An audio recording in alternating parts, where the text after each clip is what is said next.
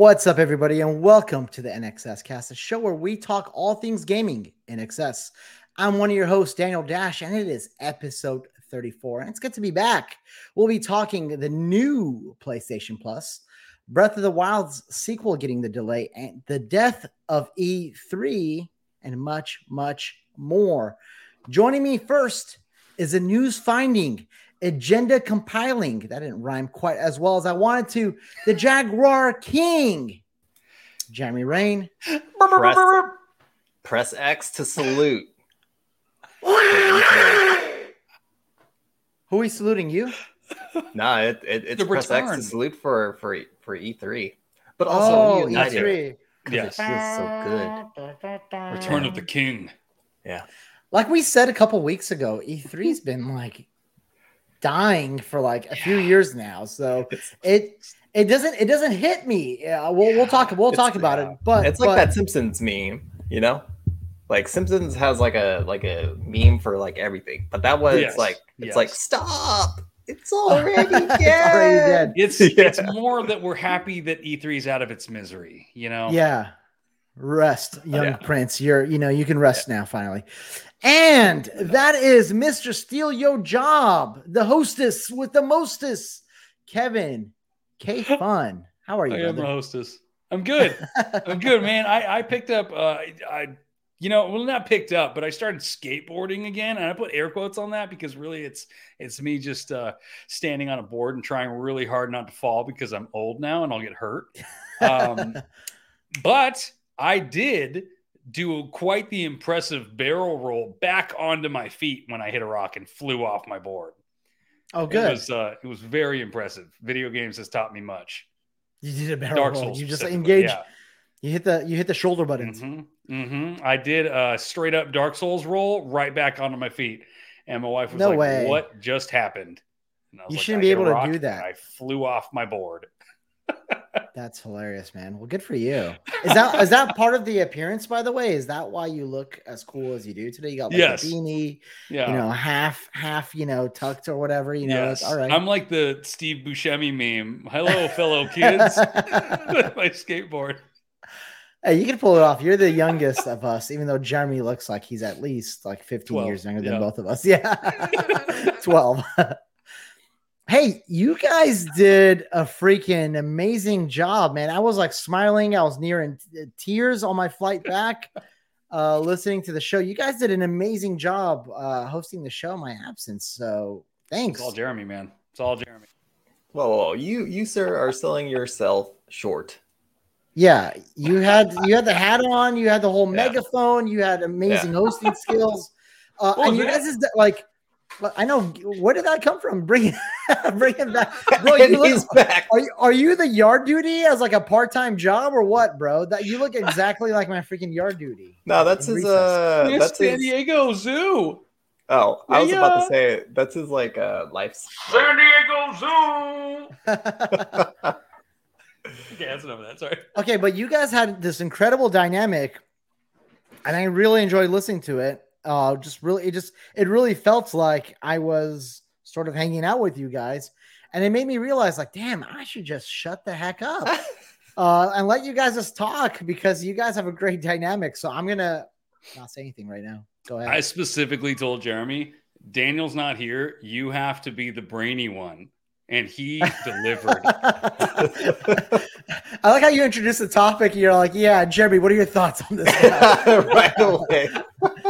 You guys held it freaking down. And then one of our commenters mentioned your professionalism. And I'm like, yeah, I don't remember any like cussing or anything. I'm like, I'm sorry. I'm the one that makes the show ghetto. Whoa. That is wild. I didn't even think that did we seriously not curse? I don't think you cursed. That's funny. Wow. Which I just like, earlier I said heck instead of hell. Like I'm trying to be on my best behavior now because of you guys. That's so cute. That's so cute. But seriously, you guys absolutely rocked it. And I'm thinking about quitting. Actually, I was leaving this for like, after the show, like talk or whatever, post show talk. Yeah. But I thought I would just go ahead and surprise announce that this will be my official last episode of the NXS Cast. There he goes. He's about to announce it. Is that how you're announcing my departure? Yeah. Okay. That right there was a classic April Fool's joke. Okay. So by the time this episode publishes, fooled absolutely no one. Listen, by the time this episode publishes, it's going to be April 1st, and we'll be publishing this in the morning. So letting you know right now, trust no one. Listen to nobody. Not even yourself. Not even the thoughts in your own head. I was just playing with you. Just playing with you. Screaming this microphone next. Do it. But I don't know what to yell in it. Yeah. I can play the alarm, but that wouldn't be exciting. That'd just be no. All right. I think we passed on that. Yeah. Daniel's not quitting. I repeat, Daniel is not quitting. That should be your breaking news. Like, oh my god, breaking news. We don't this is a very low tech podcast production. Kevin, bring the tools out, bro. We need them. We have a Jaguar. News. Blue Box Games is still trash. We have the Jaguar whistle, and that's it. Now we got a little megaphone. All right, so a little bit of housekeeping here. A couple weeks ago, it was our sweet Prince Jeremy's birthday, right? And to celebrate it, we did a surprise giveaway. We haven't announced a winner until right now. And that winner is Slav On. Congratulations. Slav On. You are the winner of a $25 gift card of your choice, Xbox, PlayStation, Nintendo, or if you're outside of the US, Steam, because that's the only one that we can do international. Go ahead and comment below. We'll get in touch and we'll get you that gift card. So congratulations. Thanks for participating. And if you are watching us on YouTube and you like what you say, I always say YouTube. What website is that? We need to publish there. If you're watching us on the YouTube, he was gone for a week and then he forgot what YouTube is. Yeah, YouTube. Get on that YouTube and then hit that like and subscribe. And then on audio services, follow us if you're not following us. Turn those notifications on and hit us with that rating. All that stuff helps us out so much. We appreciate that so much. Guys, I have been on vacation and I have not been playing any games. So I'm relying on you two to tell me what you've been playing. Kevin, help me out here, buddy. I've been playing a lot of Ghostwire. Here's the thing, though. This is a big struggle for me because Ghostwire has a lot of collecting in it. A lot. Yeah. So there's 240,000 souls you have to collect. For reasons that I won't tell you for spoilers. That's the population of all the people that disappeared. There you go. So 240,000 souls that you have to rescue. But aside from that, I played an hour of it, by the way, just so you know. Okay. There's music things you have to get, clothes, food, cat masks, toilet paper. There is toilet paper that you need to save the souls. No. Wait, what was I? You're wiping a soul's ass? The number of souls? Yes, that is the population because you're going to return them to their bodies by the end. Okay. Well, go ahead and spoil that part. Well, that's not a spoiler. That's not a spoiler because you don't even. That's your goal. That's your goal. That's your hope. Yeah. Well, no. I mean, they blatantly say it in the first little bit of the game. They're like right when you first turn in souls for the first time, they tell you why you're doing it. Not a spoiler. It's just part of the base. I know. I'm joking. Okay. Well, I'm like, man, I know I'm a spoiler king. No, I'm a bitch. I'm joking. But anyway, so it's good, but there's a ton of collecting. Yeah. So I don't know if this is going to be another Assassin's Creed Valhalla for me, where I'm going to be 80 hours into this game and just barely finally finish it. And I really hope it's not. So I'm going to be honest. I hope it's not because I've got to get to Arceus still. I've got to finish Tunic. I have to finish Kirby and the Forgotten Lands. Tiny Tina. Skywalker Saga comes out next week. It's too many things. Yeah. And Martha is dead. Yeah, which I thought you abandoned. Speaking of abandoned, no, I'm just kidding. Wait, so how far are you in the campaign for Ghostwire? What percentage? So I'm on the 4th chapter, and I think there's 6 chapters total. Oh, you're is it really?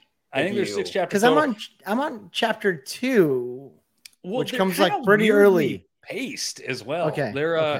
They're really strangely paced because I think they're really relying on you to do extracurricular activities.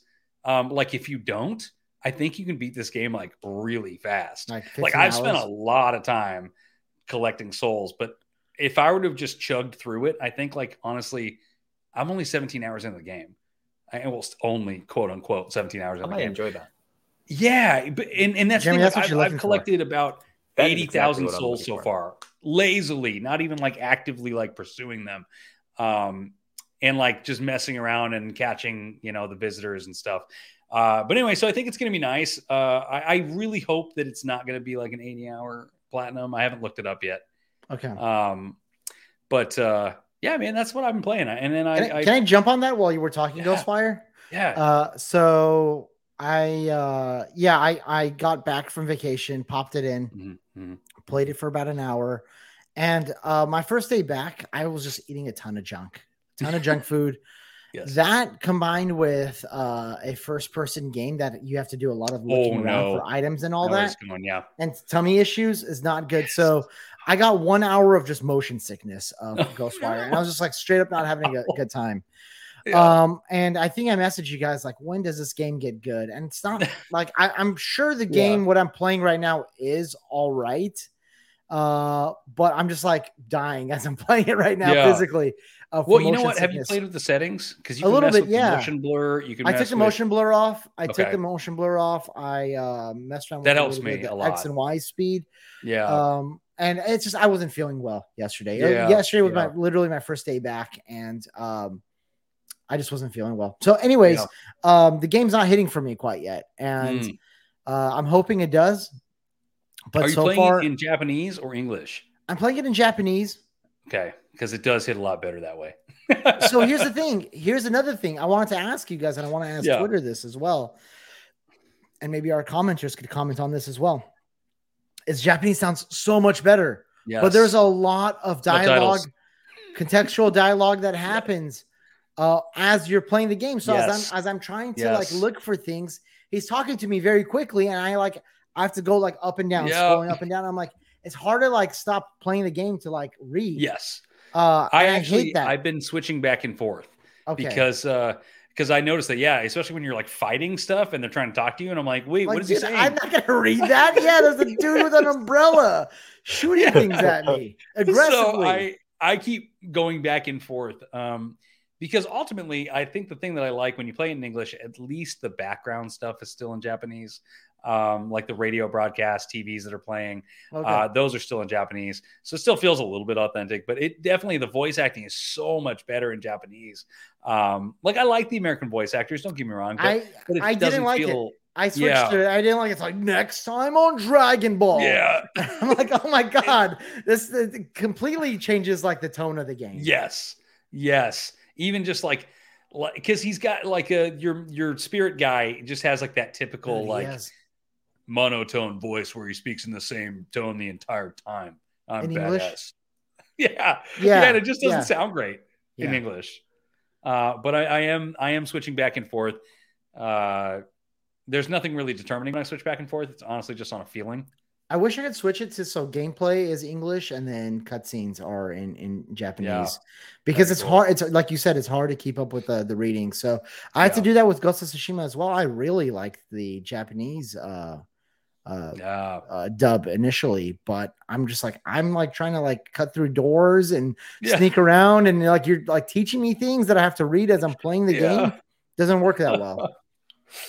Cool. But that's it for me. I mean, honestly, I'm just playing a lot of Ghostwire because everything else right now is coming second. Yeah, for sure. Jeremy Rain. You know what grinds my gears? What grinds your gears? Best Buy. Ooh, what they do now? What they do now? They hurt you? Oh no, Jeremy. Oh boy. They ran out of Ghostwire steelbooks. Oh. Jeremy, did I ever tell you about the time they ran out of my Elden Ring collection? That one hits harder. When you pre-ordered it like 5 months before like release? Yeah. It actually made me think of like whether or not I should return, because I ended up getting like the deluxe and I'm like kind of thinking about returning it just to get a the regular edition now that I don't have the Steelbook. What's the point? I know. Wait, so does the deluxe come with the Steelbook though, right? It's like an emote. Oh, what's that? The deluxe comes with the Steelbook, does it not? I feel like it was both like the standard and the deluxe that I think they both came with for Best Buy, they both came with a free bonus Steelbook. Yeah. Right? But does the deluxe itself, no matter the retailer, doesn't it already come in a Steelbook? No. It does not. Okay, just a slipcover case? It's just regular covered case, and then all it says on the cover art is it just says deluxe edition. I see. And then and then you get your redemption codes for kind of like the additional stuff. Outfits, which you can't see because it's first person, or it's like it's like the cutscene outfit, and I think I don't know, like a weapon pack or something. I don't know. I forget what it is. So I would probably get the standard edition. I've been kind of thinking about just kind of returning that for the standard edition, which honestly I might do. Yeah. That'd be a good call. But I mean, like outside of that, right? Like, I haven't made too much progress on. Well, actually, I did make slight progress in Tunic. There was a part there where I didn't know how to progress until I noticed to my right there was a rope that I had to just press A on to let that down, and then you can kind of progress that way. Yeah. But I haven't gone too far outside of that. So I just did, kind of like we mentioned in the previous episode, I think I only did like the first kind of like bell tower that you're supposed to kind of like activate. So all of that to say is really, I've just been playing Elden Ring.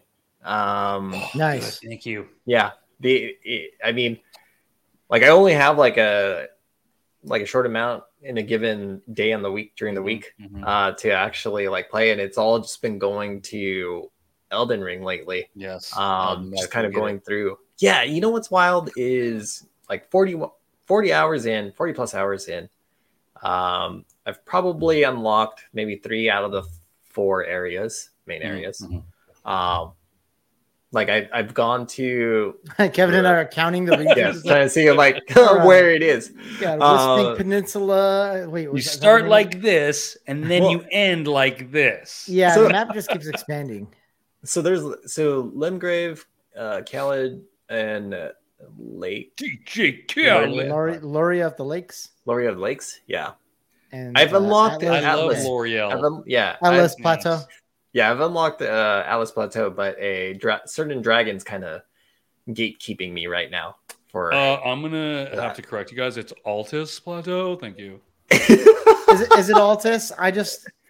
I don't read words carefully. Oh, that's true. Yeah, I don't think it's not Atlas. Oh, it is Altus. I keep reading all over the internet. Everybody keeps calling it Atlas, though, and I was cracking up. It's just like, let's go ahead and just switch these 2 letters that are common. Everyone's autocorrect. Everyone's autocorrect is trying to fight them. Yeah, that's fine. Okay. And basically, so where I'm at right now is I'm kind of doing this quest for Ranni. Wait, how come we haven't been playing together? That's a good question. I've been in Hawaii. Yeah, he's been. That's not an excuse, Daniel. I know. You should have brought your PlayStation with you to Hawaii. Yeah, I should have. Yeah, it's not the most portable console, but yeah. You're sitting on the beach with like your generator and your TV. Just like running, getting like some solar panels. Yeah. Dude, I need to get that Xbox Series S with the attachable screen, man. That's the move right there. Yeah. I'm selling my ex again to get that one. I will hunt you down and kill you. All right, so you're Elden Ringing it without us. Oh, I was just gonna ask when do you want to do our next Let's Play, because the last episode you guys talked about how we completely botched that, from not saving the recording to the first hour of like really golden audio. Muted. Yes. And honestly, Elden Ring is the one to do it together like that, because we can all 3 be involved. Yeah. And we can crack our slick ass jokes. I was trying to keep that minimum. We could also play Stranger of Paradise. I think that would allow all 3 of us to play, right? So but then that requires us to make us play it. Stranger of Paradise. That I'm not gonna is lie, I true. love the game. I have other priorities, you know. I have been kind of like thinking about Bloodborne lately because I've never Whoa. beaten the old hunters. Oh yeah, are you Neither still have on I. the New Game I'll be Plus honest. save? Yeah, I'm in the new gun. Yeah, I have the new game plus save, but I don't know. That kind of just terrifies me that because it makes it harder. So I'm thinking about re-rolling another character, but totally like different type of build. Let's do it together, Jeremy. Yeah, can we please, like all three of us? Because I've got Because you haven't the done it either. DLC. Yeah. Let me Well, I lead you think- through the rivers of blood. How long after the release of the game did that come out? It came out on the 24th of November, 2015. Yeah. Oh, okay. So it was about 6 months after. Yeah, because I got the platinum like super quick, and then I was like, I think I'm done for a minute. Yeah. Me, I just got my ass kicked in my first playthrough. I mean- I like had to co-op a few portions of it, Yeah, including It's the hard. final boss. And then by the time the Old Hunters came out, I bought it. And Yeah. I'm like, this game's beat my ass so hard. I don't know if I'm ready for more.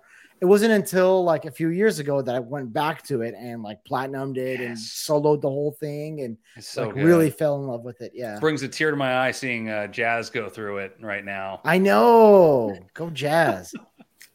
Jazz. Love it. I mean, I could try it with the new game plus just to see how much more difficult it is. I have a new game plus ready character. Yeah. Likewise. Yeah. So I With don't. with my quality build, Oh, I think was what I went with. okay, Um, yeah, that's sort of where I'm at too. Yeah, but I mean, Elden Ring, it's kind of funny because you have the surface world, and then Yes. Oh yeah. the underground world, which is funny. Like how I kind of wonder what a happy game for From Software would look like. Gosh, how funny would that be? Sekiro. Happy game. Happy game? I mean, that's like there's like, It's funny Yeah. because like the art in the game is like gorgeous and some of the places look really nice, like in these eternal cities, right? You're like, man, how does a cave have all these stars? But it does. But then you realize like like magic. what's all around you. Well, you have like the hills have eyes, or Yeah. the descent, like blood corpse filled pits. Yeah. And then Oh. and then you have giant fire ants and Okay. wasp. Can I just really quickly? I was Terrifying. I normally don't play games like in front of my kids, especially games like Elden Ring and stuff that have like inappropriate stuff in it. But I had gotten to the end of this bridge and I was like, okay, I got to get up real quick. I'm safe. I'm going to go grab something and I'll be right back. And I didn't even bother to pause it because there's no pause, but it, like put the menu up or anything. And I come back in and my wife's like, what? Why is that on the screen? And I was like, what are you talking about? And she's like, that bridge literally has piles of dead bodies. And I was like, what? No, that's a bunch of Yeah. rock. Oh my gosh, those are piles of dead bodies. Yeah. Which I You was get so piles used to it. of Which dead area? bodies. And then you Going- also have like all the people that are like, Yeah. It was oh the area, yes, the the bridge- underground area. yeah, It was the bridge going into like the mountain troll area or troll. Yeah, right. The giants mountain. I already forgot what it's called. Mountaineer or something like that. Okay, Sure, I don't know. it's a mountain. I have and no there's idea. Giants. I And played it's 120 old. hours of that game and I can't Yes. recall any. Yes, names, me too. apparently. How does this I don't know. happen? It's like, yeah. Anyway, Okay. I am thinking It is about when you play that game respecing as soon as I get that Dark Moon Blade though. oh yeah, I respect. I evened out, and Yeah. I didn't go above where it wouldn't be beneficial anymore. I did all the things at like the soft caps. Just gotta. Oh, yeah. I think Smart. I think that was the weapon that I mained too on my character in Bloodborne. So good. Which one? Yeah. The katana. No, I think it was the Dark Moon Blade. Oh, Yeah. the Dark Moon Greatsword. Yeah. Yeah. God, Yeah. that's the one I was using for a while, and it's really great against like the bigger enemies that like Mhm. you have to like you don't always get the hit points on them, the hit boxes for them. Yeah. But Yeah. you can just charge it up and just do that sort of like your range attack Well, on them. Because the thing that's annoying me as being kind of like this mage build, are these humanoid like enemies because they dodge really good. Yes. Yeah. They They dodge do. so good. Even the Like- ones that you're like, even the NPC like invasions. Yeah. They are really good at dodging. They're really good Yeah. at dodging, and they seem to know like what spell you're casting Yes. and how to dodge it. Like Well, and all that's the where time. the wide spells come in handy. Like even just like the one where you throw Yeah. out like a little blue, crescent shape. Yeah. Because then even if they dodge, it still hits them. Yeah. Yeah. Yeah. I've The changed little balls of light they dodge right past those. I've changed my strategy to use the rock sling. But then Yes. there's also this other spell that basically does a mist attack. Oh. That if they're in the mist, basically you get to give them their own medicine and they get damage over time as long as they're in the mist. Yes. Usually that's you as a player. Mm. And it was extremely helpful in this one. Jeremy's level because- playing like those cheap enemies that you hate. Oh, I gotta get a couple hits in before the mist comes. Well, did Yeah, you yeah, guys yeah. fight- Yeah, you guys fight I'm that the- enemy. I was going to call him a Black Phantom because I'm so used to Dark Souls. But did you guys fight the Dark red Spirit? NPC in the It's a lot of red NPCs. Round Table Hold? Yes. Oh, Yeah, you- like if you you jump actually down. fight And, him? Oh. You open up these middle doors and then you can jump down into like a little arena essentially. There are 2 invaders in the Hmm. round table hold. Really? There's yeah, What are you so talking about, there Poop Guy, right? so you could jump down at the bottom Yeah. and that's sort of like the fighting pit sort of Yeah. area. So there's that. And then there's that character who's just leaning against Sitting. the wall. Yeah. Oh yes, that's later though. That's like later in the game. We don't want to spoil that because Is it that's the a cool character part, that- dude. Is it the character that's just like leave me alone or something like that in the Yeah. beginning? No. That's n- Poop Guy. So there's I guess 3, but then the poop guy doesn't invade you. Yeah, Poop Guy never actually hurts you. He just Poop sits guy. there and eats dung and is creepy. Poop guy. But no, it's the guy that's right outside the know-it-all dude. And he's just like sitting against the wall with his like arms crossed and looking like a classic. Oh, you fight that No. dude? Anyway. Yeah. Oh, and wait, we won't we, spoil it, but it's- no, I'm just saying that there's an invasion around that area. I'm not saying you fight that. Oh, okay. All right. Oh, I mean, Okay, well, maybe that- we that stop guy- there. Oops. Anyway, it's really cool though when you do get invaded in the Round Table Hold. I didn't Yes. think it was possible. I thought that was a neutral zone. Oh, it is not anymore. But yeah, that's all I've been playing. Okay. Good. Yeah, I mean, the only other thing, I took my Switch with me and I played a Mhm. whole 15 minutes of Paper Mario, the Origami King. It's so cute. And that's the kind of video game that makes me want to quit video games forever. The first 15 minutes at least. All Nintendo games, by the way, all Nintendo games where it's just like, hey, here's the B button. Let's like go through like 7 menus on what the B button does. And here's the A button. I'm like, oh my God, it's like over tutorialization. Yeah. It's like in their developer pipeline. That is just like Yeah. a library that they have across all games that they It's share. just Zelda. It's like it's like Be sure. Jeremy, to you annoying your experienced guests. some of that with Pokemon Arceus recently. So Oh yeah, It's- that's true. it's just not fun. They have Yeah. to teach you how to play the game, but it's like Yeah. not fun when you're in a fight when you just want Yeah. like action. I just want some action. I Yeah. just want to play. Yeah. Like Elden Ring, throw you in, let you yes, explore. yes. Like Yeah. let me just learn. And I'm like, I've played enough of these Throw me Nintendo the games. balls. They're not Yeah. that complicated, Nintendo. Like I know Yeah. you're catering to a big audience here, from 1-year-olds all the way up, Yes. but I know how to use a controller, thank you. Can you So I imagine immediately a- put it away. Can you imagine a Zelda game that plays like a Souls game? Oh my gosh. It just Yes, drops it'd be you in. amazing. It'd And be your Link. beautiful, yes. Well, I mean, Yeah. I feel like Ocarina of Time had some elements like that where it's just like figure it out, like Yeah. go talk to Yeah. this guy in this village and go figure it out. So my tip of the week, besides don't listen to anything besides this podcast, because it's gonna be April Fool's on the debut of this episode, is And don't trust blue box games, yes. don't trust Blue Ball Studios. And then the third one is if you're going to take a Nintendo game on a flight, have it started already. Play the first couple of hours, hour to get through the intro stuff because it's just straight up pain, and you don't want that pain on a flight. The flight is already pain. Or if you want to sleep during your flight, keep Don't the take a Star Xanax. Rails. Yeah. And then just read. I guess Go. yeah, that's an alternate. That's an alternate. Wait, I said way. Xanax, but I did, so I didn't do that. What are you suggesting, Jeremy? I was gonna say you read the tutorial, so you do fall asleep. Yes. I mean that's what it did to me. Yeah, that's what I did. But it was not a good time. It was not a good time. I put it away. So hopefully I come back to that game someday and I'll play it when I have more patience. But I was done with it. All right, cool. Hey, so we got a big week of news to cover. We thought it was actually going to be bigger, right?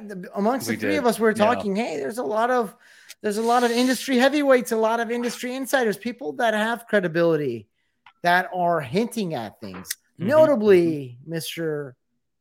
Greg Miller, Game Over Greggy, who last weekend tweeted out, hey, we're going to delay the PS I Love You recording because if any of these 3 PlayStation rumors hit, we want to be there to catch them, basically. So the internet went wild, of course, and we already knew one of the 3, which was that Bloomberg, Jason Schreier at Bloomberg reported that Spartacus was set to be revealed this week, which it did. So Greg was 1 out of 3. Still Friday tomorrow. Something could still happen, but he had 2 other rumors that he was sort of thinking could hit. And on his show today, alongside Jeff Grubb, who also was sort of hinting at some of these rumors, he popped in as well. And they talked about what those other 2 rumors were, which was essentially a PSVR 2 showcase, which I would have not expected. I don't think I would have expected this early. That would have definitely not been one of my first 10 guesses. Yeah. And then the third one, Greg initially sort of was timid about it. He's like, yeah, like an acquisition. And then later Jeff said, no, it's actually a big one. It's a huge one, which Greg said, yes, that's what I heard as well from my sources, pull people. Anyways, those didn't happen. Those did not happen. And, one thing that I was thinking, and they said it themselves on the show, and we've talked about it amongst ourselves, is that the biggest acquisitions we didn't know about. Activision Blizzard, no one knew about that. Sorry. Except Jeremy, he just didn't talk about it. Yeah, Jeremy had his inside sources. But legal, insider trading, all that stuff, there's no way he's going to talk about it. Then the Bungie deal, no one knew about that at all. Bethesda deal, those were all megaton surprises that no one really expected. Even Haven, which is a smaller deal, right? No one expected that as well. But it's not to say that acquisitions can't be leaked. PlayStation themselves leaked the Blue Point acquisition, if you remember.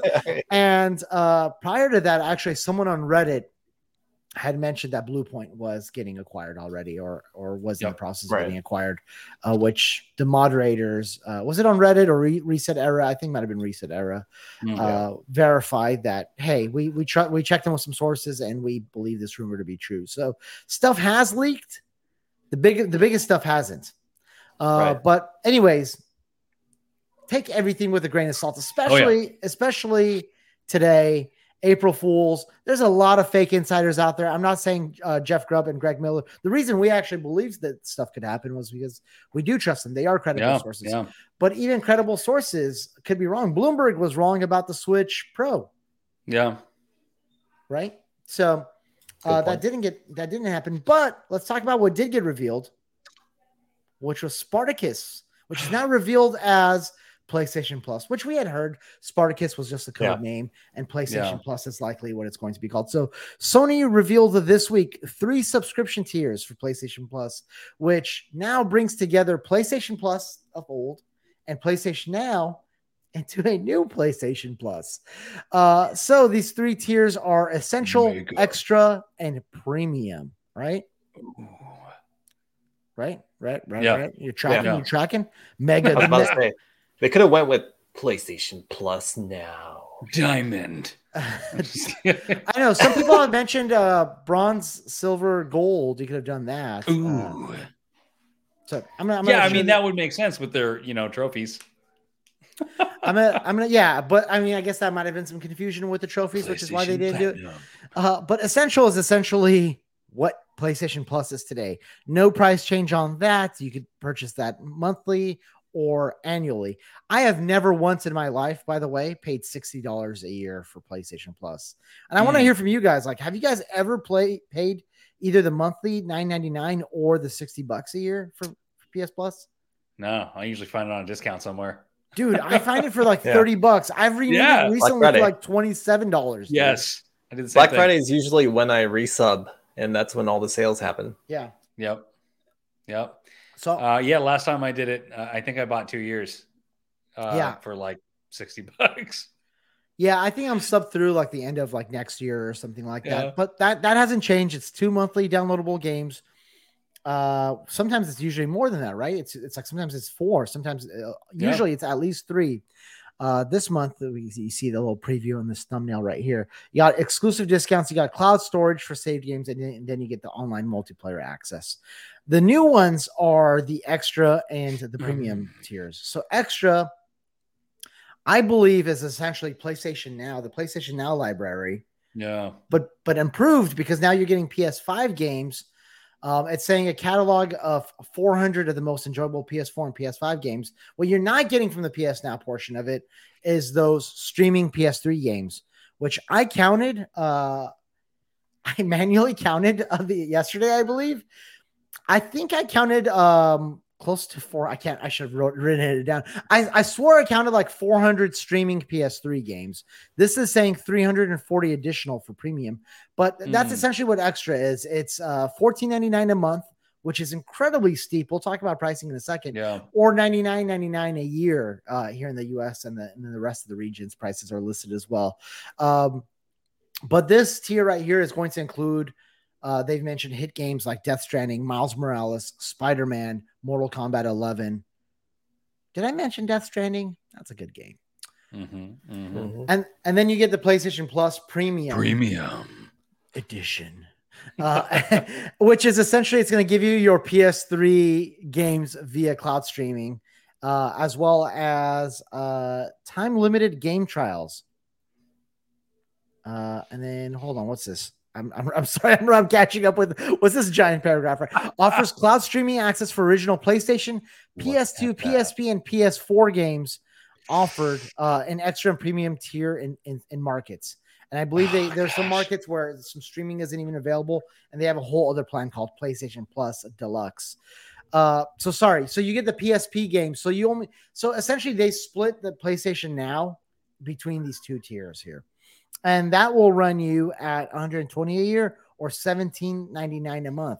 Now, the monthly price is higher than Game Pass Ultimate, which is ridiculous. Nuts, because the one thing that this is not including is day one releases. Yes.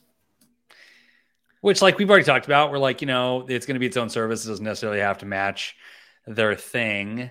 But I don't know. I mean, honestly, they've made mistakes in the past, but if they're putting these numbers out there, hopefully they've got a list of games to back up these numbers. Because if we see a list of games and it's just like trash, nobody's paying for that. I'm muted. Sorry. Yes. Sorry. One game that they mentioned as well is Returnal, which is awesome. Like that's a game where it's like, okay, it's a roguelike, it's difficult. Yeah. And, a lot of people aren't sure if they want to commit the, whatever the sale price is or the retail $70 to buy Returnal. This is the perfect opportunity for games like that to thrive there, just as they do on Game Pass, except obviously you get access to a bigger group of games, new games on Game Pass that this is not offering. So I'm probably reiterating a lot of news that you guys have heard throughout the entire week. I want to hear your thoughts on this, Jeremy. I feel like they didn't need 3 tiers. I think it should have just been essential and premium, and then premium takes the $14.99 a month, because like you mentioned, like it doesn't seem worth $17.99, especially if you don't get day one releases. Which we've always known that they weren't going to do day one releases for their first party studios. So I kind of like agree, like that top tier that they say is premium it's a little too expensive given what they're giving you, right? Like you're still only streaming PS3 games You're not playing them on your actual console. Mhm. And overall, I mean, Xbox like Game Pass just does a better job in terms of like its benefits and its service. So to me, I think you take out that extra and just, it's either essential or premium. And premium just kind of includes kind of that additional like 400 plus titles and the PlayStation Now offerings. That makes more sense to me. And I think you'd probably have people that subscribe to that. I don't think that many people are going to subscribe to $17.99. And I have a feeling maybe they don't either, because I think that's a little too expensive when you can consider their competitors. Yeah. And I believe even Jim Ryan, I don't know if it was in the gamesindustry.biz interview or in this blog post right here. I think they mentioned how not every tier is going to be for everyone, and they wanted to provide options. Kevin, I want to hear from you really quick before I ask Jeremy more questions. Yeah. When I first read this, it came off a lot like, I feel like with the premium tier, including PS1, PS2, PSP, things like that, they're really banking on the nostalgia factor being the seller for that. And that's exactly what like Nintendo Switch did with Nintendo Online Service plus expansion or whatever, Pack. where they're giving you, where they're giving you the N64 games, Majora's Mask, and all that jazz. And it sucks because on one hand, I'm like, man, I love all these games that like Nintendo's offering, for instance. So I wanted to subscribe to that, and so I did. But ultimately, I ended up actually downgrading because I'm like, I don't play those enough. Okay, so you don't have that online expansion pack anymore. I don't. Yeah, I don't play it enough to make it make sense. So I feel like I'm not going to make the same mistake. I'm probably going to wait until they release some sort of a list of the games that are included. And if there are a few on there that I can see myself really sitting down and replaying again, I'll probably subscribe for, a couple months or whatever. And then switch back and forth as needed, because so far, I mean, we all kind of want to move forward. Of course, going backwards and playing, PSP games, PlayStation 2 and PlayStation 1 games is really exciting. But, we saw a lot of our friends with the same kind of gripe that we have, which is I want to be able to play them locally. I want to be able to use my backlog that I've built up that's sitting in the garage collecting dust. I want to be able to play my physical discs, not pay extra to stream them on my console. Right. And I mean, I think you also add to the fact that your competitor, right, like on Game Pass, some of those Xbox 360 games kind of get the benefit of like getting boosted frame rates, resolutions. It's like, from what we know, and sadly, Sony doesn't really have a good track record of this, but they kind of just support the bare minimum when it comes to like backwards kind of compatibility. So and like preservation of titles and all that. Yeah. So the games that you do download from legacy titles, I mean, what kind of from their legacy catalog, like what kind of improvements can we like expect? I wouldn't expect any. Well, can I say one more thing? Go for it. With the tiers that they put out there and with the streaming and all that jazz, that's all great and that's all fine and well. But I was hoping personally for more of a comeback to how they were doing things back in the day with like PS3 and PSP, where they just had those titles on the store to buy. Where it's like I don't necessarily want a 400 games to play. I just want a select few of them to purchase and own. Even if they are digital. That's what we do on Xbox. Yeah. I wanted my PS1 games to download, Yes. And not be a part of a service, be locked into a service. No, totally. Like when we saw leaks of like a Sony filing patents for backwards compatibility across their library, a lot of people had hopes that would come to the service as well as, that would come to PlayStation as well as via a service. And that's one thing that's really like fun about Xbox when they have the sales. You go back and you're buying games like older games that haven't been remastered. Azura's Wrath and Bully and Metal Gear Solid 2 and Max Payne and Fear. You're buying a lot of these like really cool nostalgic kicks that some of those games like Metal Gear, for instance, you associate with PlayStation, but you're buying them on Xbox because you don't have you don't have access to them. You don't have access. Now, there's something's wrong. I'm getting off topic here for a second. Something's going wonky with Metal Gear Solid 2 and 3 right now. They sort of pulled it off the store recently, off of all storefronts. It was licensing, right?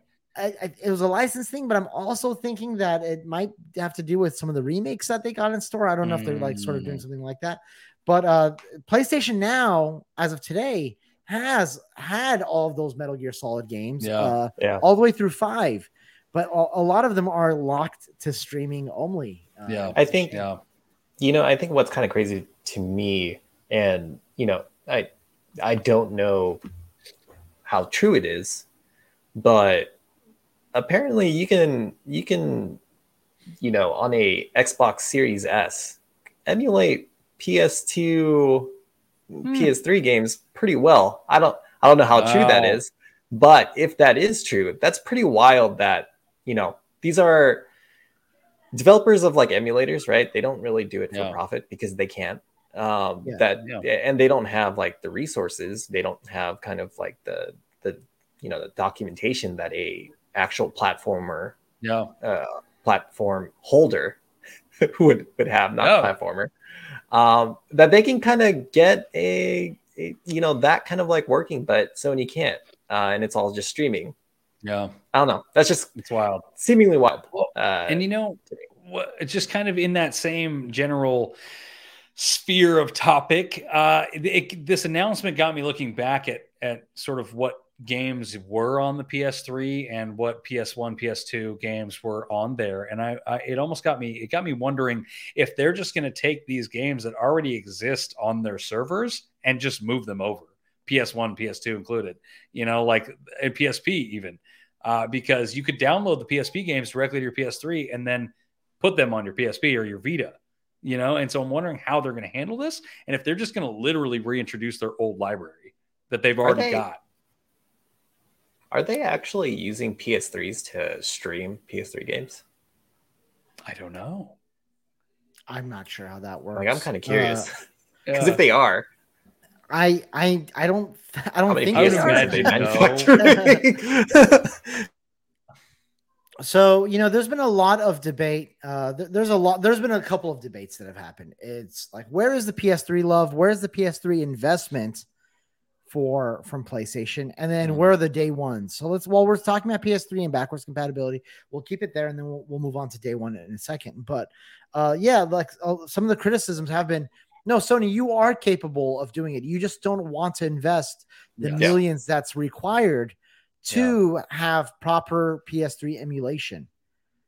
And then the counterpoint is, the architecture is very different. It's extremely difficult. It is not worth it for, the handful of people that want it. But like a lot of franchises, Resistance, Killzone, a lot of those franchises and games did not get remastered into PS4. Right, and those are the only way to play them. Twisted Metal 2012, y'all. Who doesn't want to play that? Drawn to death. Like, no, I'm kidding. Even like God of War, like Ascension, and that remaster trilogy that they had. Yeah. So it's going to be very interesting. It looks like, it's saying it's offers cloud streaming access for original PlayStation, PS2, PSP, and PS4 games. It's going to be very interesting how all that is handled because as of today, PS Now has downloadable PS2 games. So I'm hoping that there will still be some downloadable titles like PS1 and PS2. I find it extremely disappointing. Just we all sort of see what the mistake the PlayStation 3 architecture was, the cell architecture was. It haunted them at the time with third-party developers, and I'm sure even first-party development figuring that architecture out. But it's haunting them even now, 2 generations later, where subscription services and a big back catalog of games is an important offering in the video game industry, and that's just something that they have like a big asterisk on. The next point I want to talk about is the lack of day one games. Did you guys find that disappointing? Was that a surprise to you at all? How did you think PlayStation was going to approach that, Jeremy? I mean, I don't think it's surprising because I think they've always, when they talk about their service, they've always kind of mentioned that it wasn't ever going to be kind of like a day one scenario, just because they feel like they won't make money off of it. And I think, you know, he kind of admitted as much, and I forget which games outlet he industry was interview. talking to. Yeah, where he just says that it's day one releases for their studios are just not feasible for them and would actually kind of lead to them not really investing in their own studios. Can I read from Jim Ryan, Jeremy? Yeah. And then you can answer. So Jim Ryan, he tells Christopher Dring here at gamesindustry.biz, we feel like we are in a good virtuous cycle with the studios, explains PlayStation CEO Jim Ryan, where the investment delivers success, which enables yet more investment, which delivers yet more success. We like that cycle, and we think our gamers like that cycle. He continues, in terms of putting our own games into the service or any of our services upon their release, as you well know, that is not a road that we've gone down in the past, and it's not a road that we're going to go down with this new service. We feel like if we were to do that, the games that we make at PlayStation Studios, that virtuous cycle will be broken. The level of investment that we need to make in our studio would not be possible, and we think the knock-on effect on the quality of the games that we make would not be something that gamers want. He essentially continues by saying, never say never. You don't know where the industry is going to go several years from now. But at the moment, that is not what we're offering. Jeremy, please continue. Yeah, no, I was just gonna, you know, kind of continue that. I don't see them doing it because really, if they were gonna do day one releases, and they need more developers than they have now to make that sustainable. I feel like with them is especially like true is that you would get that streaming like binge like syndrome where you would binge a game and then you would cancel that service and then re-up again when you get a game that you're kind of like interested in. I think, you know, they don't have enough like studios, or at least like release frequently enough to cover kind of like the content that you would need to kind of support a day one release cycle like that.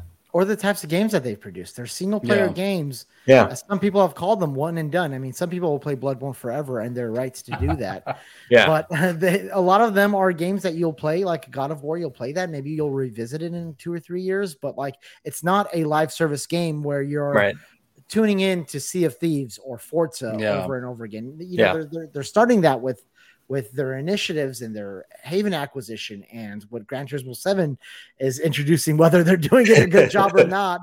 They're kind of fumbling out the gate there. Kevin, what are your thoughts, man?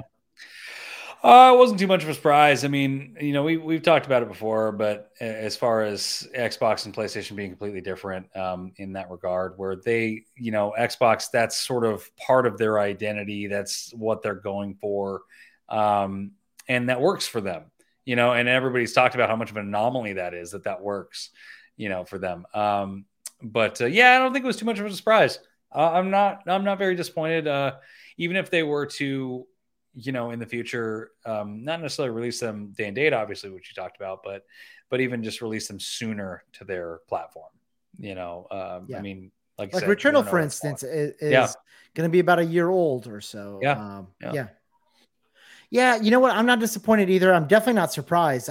This is what they said they were going to do, and they stuck to their guns. And as the rumors were circulating for this from Bloomberg, we always knew that this was going to be sort of a consolidation between PlayStation Plus and PlayStation Now, with maybe a splash of new games and some new features, which we're getting. I don't think they need to copy or follow Game Pass. I don't think they need to beat Game Pass. And I don't think they are. We're yet to see the library, but like they're certainly not. They're certainly not when it comes to day one releases. Not when it comes to third party support. You're speaking too soon. We haven't seen the list yet and seen if Soul Reaver 1, 2, and 3 are on. So that right there will determine it. Yeah, there's a good chance they might beat them.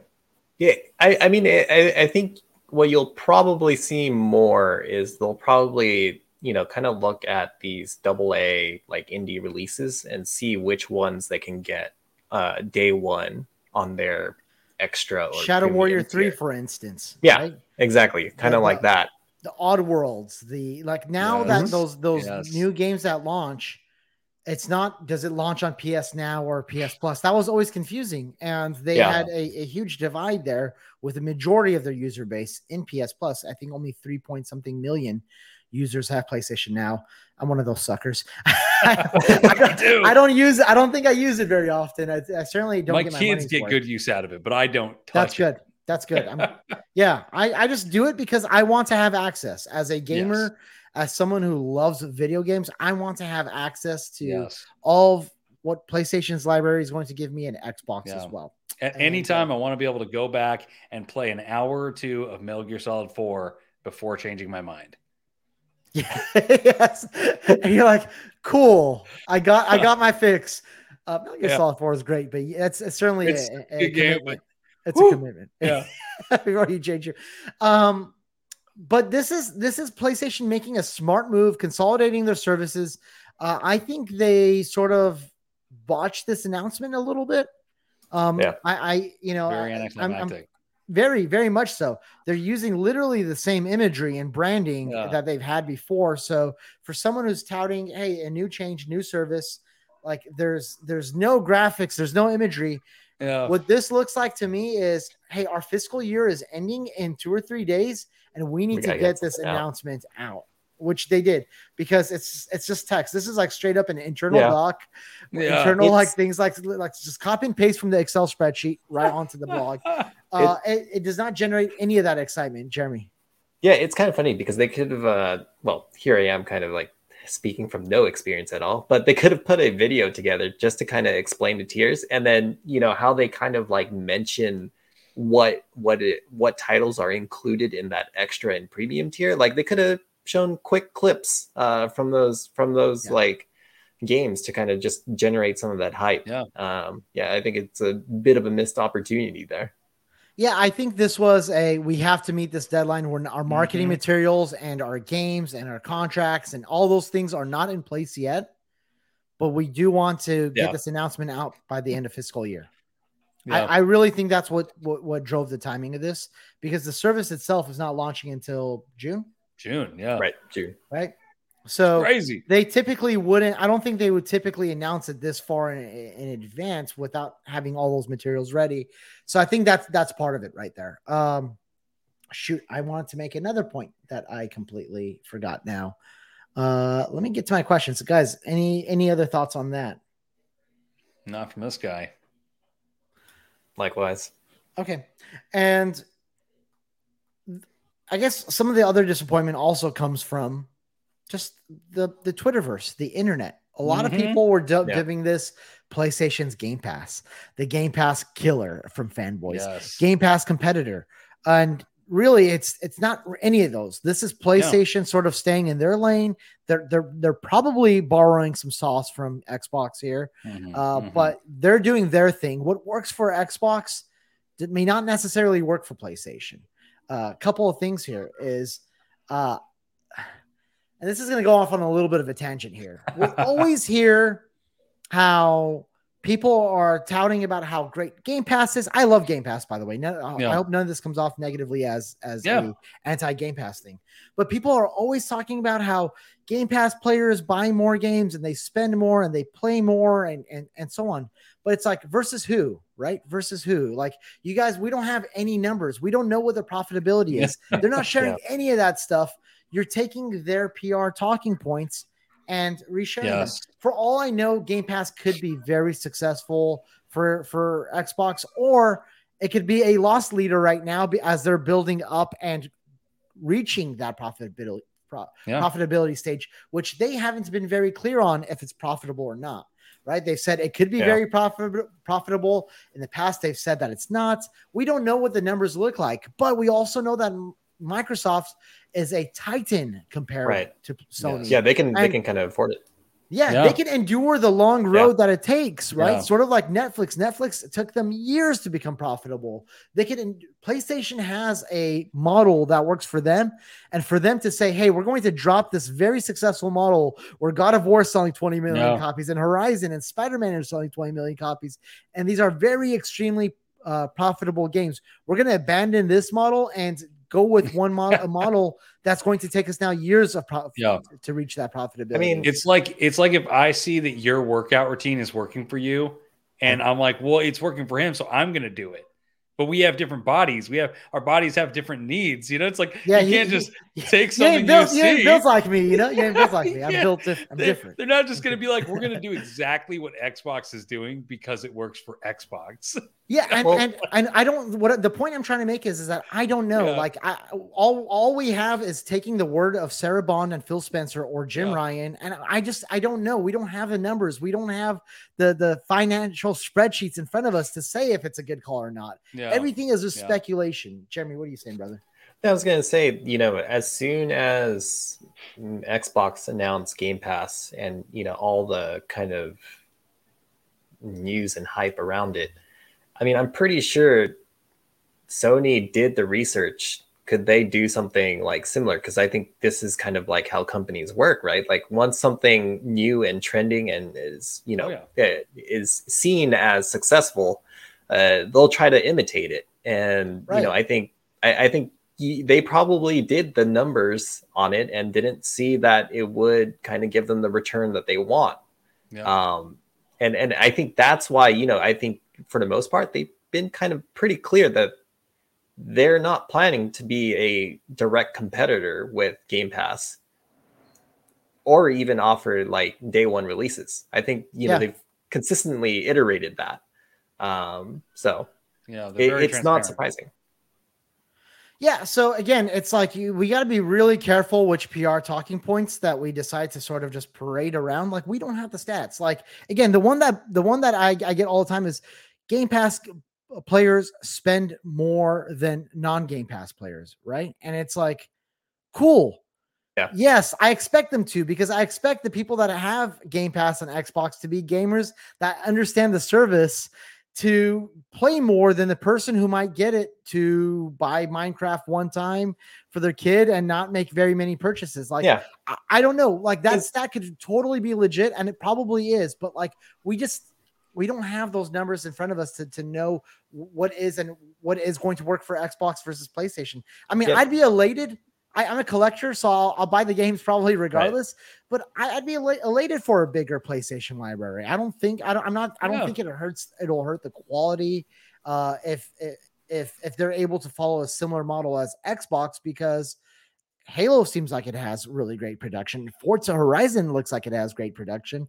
Psychonauts 2 was a Game of the Year candidate. So it is producing quality, and I'm expecting to see quality from Starfield as well, and that's going to be on the service. Yeah. Guys, I think we covered it all. And I think any other thoughts on that before we move on? No, sir. Did we all commit to a tier? Kevin, you said you're not sure, and Jeremy, I said, Jeremy. I don't think anything changes for me, to be honest with you. I'm still an essential. Unless there's a good deal on premium. Yeah, that's what I was say. Once they release the lists of actual games and stuff, that may change for me. I mean, if they release specific things that I really want to play, I'll probably jump to premium for a minute just so I can play those. Cool. All right, next story here is Breath of the Wild sequel has been officially delayed to 2023. So Eiji Aonuma was on a video where he apologized for the delay and showed a few extra seconds of Zelda Breath of the Wild sequel. And he wrote said in the video, however, the expanded world goes beyond that. That's just the middle of the quote that I just read right there, but I'm going to go with it. It goes beyond that, and there will be even wider variety of features you can enjoy, including new encounters and new gameplay elements. When he says it goes beyond that, he's saying it goes beyond just being on the ground, as well as the new aerial, like sort of lands that the game covers as well. In order to make invaders, it's going to be awesome. It's going to be just like Dark Souls. Yeah, there's no tutorials at all. He continues, in order to make the game's experience something special, the entire development team is continuing to work diligently on the game. So please wait a little longer. Now, call me naive, call me foolish, call me a hopeless romantic, but I thought it was going to be a 2022 game. I was really hopeful because I thought, I'm like, okay, this was maybe a 2021 or early 2022 game that is now pushed to end of 2022. I'm not surprised, but I was very hopeful that it was going to be this year. I'm a little disappointed, but listen, man, take all the time you need. Take an additional 3 years if you're going to give me the same level of quality as Breath of the Wild. So, Kevin, let me ask you: are you surprised with the delay, and did you expect it to come out in 2022? I was surprised. I was in the same boat as you, where because we heard about it 2-3 years ago now, or how long ago did we have? I feel like it was announced in 2020, maybe. Okay, so but regardless, it's probably been in development since before that. Obviously, to at least give us a little snippet that they showed us originally. But yeah, I really thought it was going to be a 2022 game. So I was genuinely taken aback when they formally announced that it was going to be delayed. But also, it's like, who are we to even assume it was going to be out in 2022? Because there was no official release date. They did say 2022 is what they were aiming for. Last sorry, E3. I misspoke. Okay. Yeah. So yeah, then that being said, I was look at that, exact words, aiming for 2022 release for this game. Yes. But that was I mean, it was unexpected that it would get delayed, but like you said, nobody in the world wants another Cyberpunk. That's always going to be the example. Jeremy, what about you? Were you surprised or disappointed by this? Like half and half in terms of being surprised. It's just they haven't even revealed what the actual title is going to be yet. So I'm just like, if we don't have the title yet, when is it going to release? I mean, I'd have to imagine, like the pandemic probably had to do something, right? Like in terms of kind of delaying this game and how they were initially aiming for it to be a 2022 release. Because when you look at kind of like the games that they've announced in the previous direct, it's like everything but the fall, and you'd have to imagine this was going to be their big like fall/holiday like game. Bro, look at his hand. How long has it been? He's had enough time to get inked up. He's looking disheveled, shaggy, a little sexier.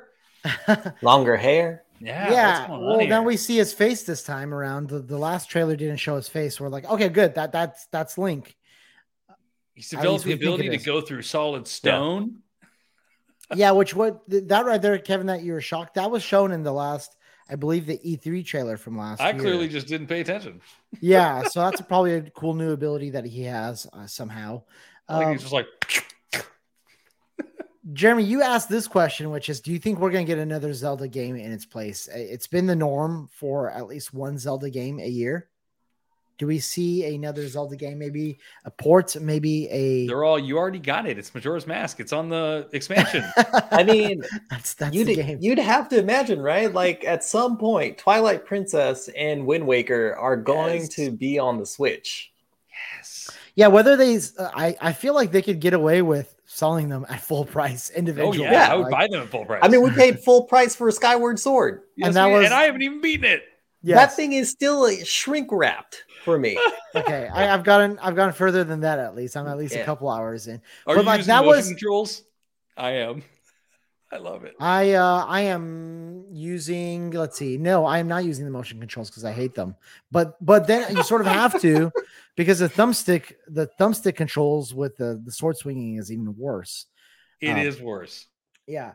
So I feel like that's the move. I feel like that's a no-brainer move. It's like, okay, cool. That's delayed. We're not going to see this game until I believe they say spring 2023 is when we're going to see this. Yeah. Expected fall 2023, probably if not 2024. But I think Wind Waker and Twilight Princess, like either if they do it a 2-pack, yes. I feel like they could easily sell them both at $39.99 a piece. Oh yeah, people will buy it. But they'll probably go higher than that. And we'll pre-order our collector's editions from Amazon or GameStop and anywhere other than Best Buy. Yeah. Can't wait. Even though Best Buy is going to be the only one that has the Steelbook. Just kidding. Yes. I think Don't Metroid tempt me with that Dread evil Best Buy. Metroid I'm not going Dread. to do it. had like Steelbooks on every retailer. I think as long as you got the that special edition. We mentioned the Switch Pro or the Switch 2 earlier on the show. Does it make sense now that it's going to be 6 years after the Switch has released for this to launch alongside a new hardware for Switch, Jeremy? I think that would be great because I think we're starting to see some games kind of suffer performance-wise. And you'd have to imagine a game like this to be absolutely massive, especially when they're talking about, having it be like above ground and then, actual like the regular like continents. You'd have to imagine like technology-wise, that might be a little bit, it might be straining the current like Switch. And I think we're kind of seeing the Switch already kind of getting pushed to the limits. Especially, I think if you've played like Shin Megami, like Tensei, that game, you can kind of see like the frame rate isn't as like polished. Yeah, I thought Pokemon Legends Arceus was all right. There was a lot of texture pop in, and it was definitely not the most graphically sort of pushing game as well. So this was actually a pretty cool new glimpse that we got of the game. At this point, like this is my most anticipated game from Nintendo, and this right here, just like that sort of like look that Link gives at the camera, it's just really badass. This sword illuminating when she pulls it out, you're expecting this badass Master Sword, and like looks like a rat chewed on it. I don't know what the hell that is at the end. It's like a rat chewed on it. Like, what is that? What's happening to the Master Sword? So it's the Dark Moon Blade Zelda edition. They're like, you don't like breakable weapons? Fuck you. All the weapons are broken already. Now the whole goal of the game is to fix them before you even get to use them. Yes. Yeah.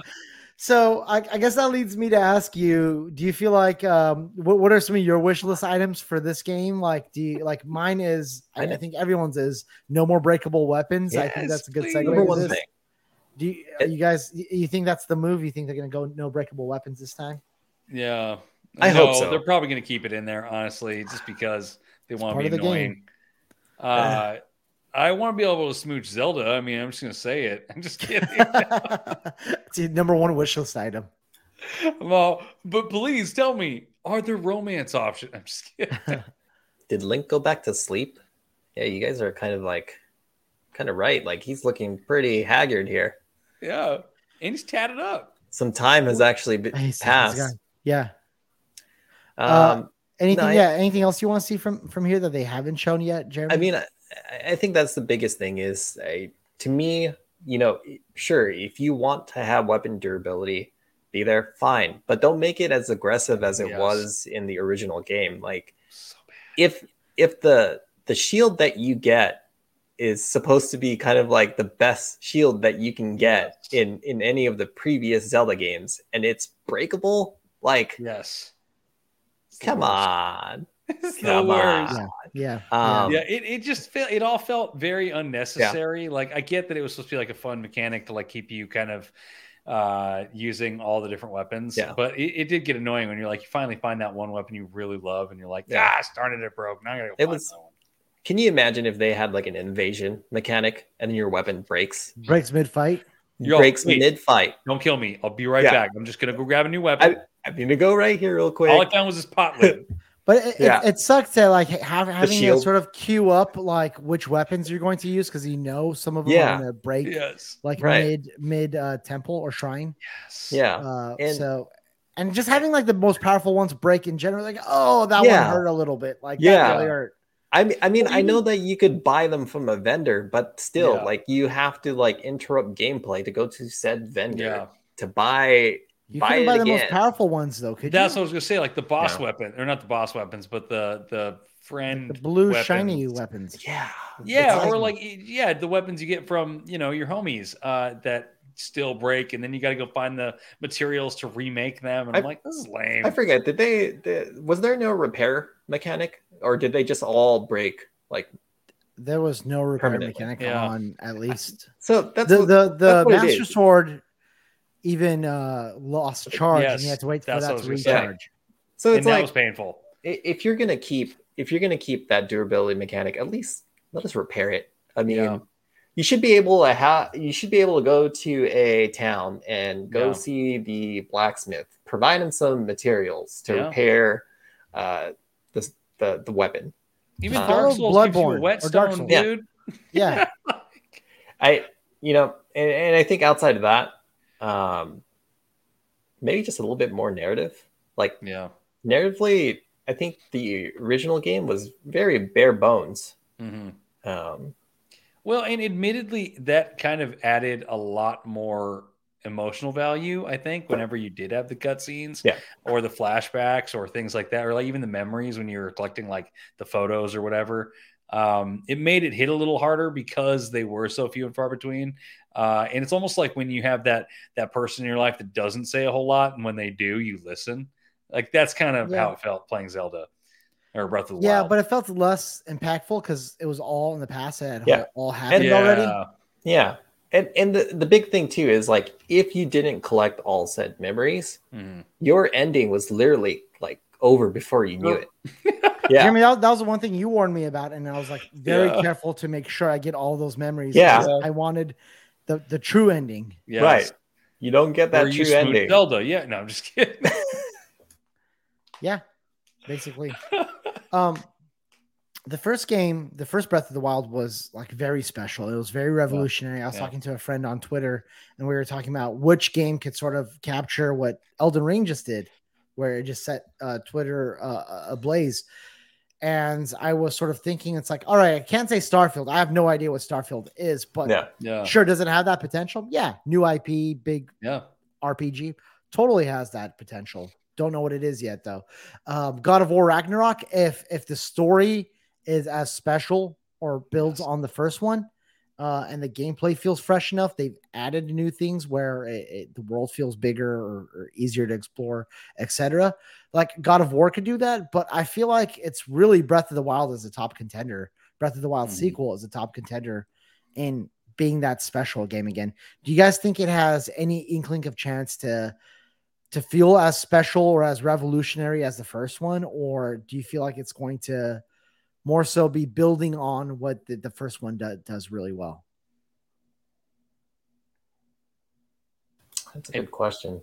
Yeah, I mean, it definitely has a potential. They're clearly, just from that video, they're clearly introducing, I wouldn't necessarily call them new mechanics because it seems like stuff that they ripped straight out of Skyward Sword. But it's like they are introducing a new level of depth to it, which is exciting, and I can't wait to see what they do with it. Because, well, gosh, knock on wood, they can't do worse than Breath of the Wild. In terms of weapon durability, or just like the game in general, as a whole, yeah. I mean, they're going to do something special. I'm banking on it because it does look like it's going to be a pretty tense game, just from all the supposed story and rumors. I was going to say, like, so which Sony game is going to release in the same window? Just to it would probably be Spider-Man is falling in that window right now. I mean, we don't know what else that they've sort of announced. Spider-Man is sort of in that window, and Spider-Man 2 2022, and then Wolverine was 2023. Spider-Man 2 is 2023, and Wolverine, I believe, doesn't have a date. She was even further. Wolverine might be 2024. Okay. Yeah. Okay. Hey, moving on. E3 2022, the digital event, has officially been canceled. Long live Summer Game Fest. So I'm pulling this via Game Informer, and they write, in a statement to VentureBeat, the Entertainment Software Association, which organizes E3, said the following. We previously announced that E3 would not be held in person in 2022 due to the ongoing health risks surrounding COVID-19. Today, we announced that there will also be no digital E3 showcase in 2022. And as reported by Stephen Totillo of Axios, he writes, the ESA says E3 will return in 2023 with a reinvigorated showcase that celebrates new and exciting games and industry innovations. A little too early. Old, stagnant games Yeah. and lame industry news. Sounds like Yeah. sounds like a world in Souls. Yeah. Man. We're not going to have a digital showcase because there's a risk of health issues from people dying of boredom. Yes. You know what's I misread it initially. I thought initially the excuse that they used for the digital event was for health risks, like reasons. I was like, that's bullshit. Yeah, we were in a worse state last year when you did decide to do it. What sort of set the internet sort of laughing a little bit, or just pointing out Jeff being maybe a little messy here. Jeff Keighley chose violence. He immediately, did choose violence. He immediately responded with a cheeky wink emoji and followed it with a tweet that said, "Excited to share that Summer Game Fest will return this June with a slate of events. We'll be producing another kickoff live show with announcements, news, and first looks. So brutal. Much more to share in the coming weeks, along with some very cool new elements for 2022. So I just pictured like a bronze statue of Jeff, just like this, standing on E3. that was as brutal as a Souls game. Yeah. Well, he was a little savage last year as well. Yeah. Like after he had a Summer Game Fest, I think he was sort of teasing that. Yeah, I don't think E3 has a whole lot. And when E3 didn't have a whole lot, he kind of did "I told you so." It's because I have them. Yeah, because they're either going into Jeff or they're going into their own shows. Nintendo's being successful with their directs, PlayStation's being successful with their shows. Xbox has been usually tied to E3, but they will be just fine. Xbox announces they're doing a game showcase next week. Yeah. Everyone will be all over it. So there's nothing to worry about there. So yeah, I guess what are your overall thoughts, Jeremy? Is this something that we talked about? We sort of saw this coming. How do you feel about the death of E3? I mean, I'll definitely kind of like miss kind of like coming home from work or school, because and also, all right, this was the good thing. Like a lot of the, big platform holders, Xbox, Sony, like they actually had their showcases at hours that I could kind of see them. So I'm a little bit biased there, but I didn't have to worry about like actual work. But you Xbox always had theirs in the middle of the day, like during work hours. Did, but then they moved it to like they would have theirs on like wouldn't they have theirs? Oh no, I'm getting them mixed up with like Bethesda and Bethesda and Sony had them either on the weekends or the evenings. Yeah. I mean, I just missed the theatrics of it all. Yeah, like that was when you had Sony like hire a orchestra to introduce like each of their games. And then that one year that they kind of missed the mark where they were just having people go from one stage to another. Then, you also had a random dude. Well, not random dude, but he was like an accomplished, I don't know what instrument that was. It was like some sort of playing a piece from Ghost of Tsushima. Yeah, that was definitely a piece. It's beautiful. Yeah. And and then you also had those megaton moments. You kind of don't get the theatrics of it all, right? They're all kind of like this Nintendo Direct showcase where it's just pretty straightforward, like trailers after trailers, or you get whatever horrible thing Xbox is doing with the indie. Just like 3 hours of talking, and it's just like, oh my goodness. What are they going to show gameplay? I mean, to a certain extent, you kind of understand why most of the developers, publishers kind of go after that Nintendo Direct format, because it's been proven to kind of like work for Nintendo at least. I mean, I thought that Xbox. Oh, sorry. Go ahead. Finish that. No, I was just gonna say. I mean, it's sad, but I think we kind of knew that.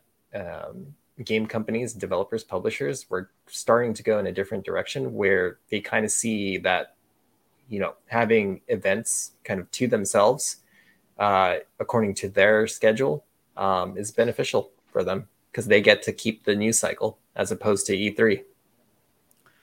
Yeah, I certainly do miss that. I do miss a whole week of, oh, great. Now we have the Bethesda showcase to look forward to and the PlayStation one and so on.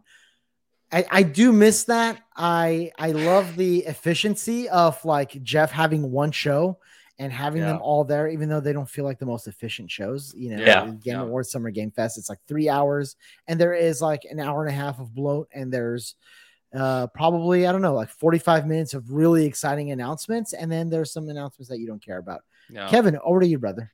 Yeah, I mean, I second a lot of those thoughts. There's so many good memories of things that were announced or shown at E3 through the years. It's been such a staple of my life as a gamer. And so seeing it go away is kind of sad, you know, and whether or not it comes back strong in 2023 is anyone's guess. But you know, I'm gonna mourn the death of my old girlfriend E3 while wiping my Dorito fingers and laughing hysterically with my new girlfriend Summer Games Fest. So, you know, because I really do enjoy Jeff's show. I mean, it's great. The man gave us Elden Ring. Yes. Yeah. And what Kojima game is he going to give us this summer? I know. Death Stranding 2.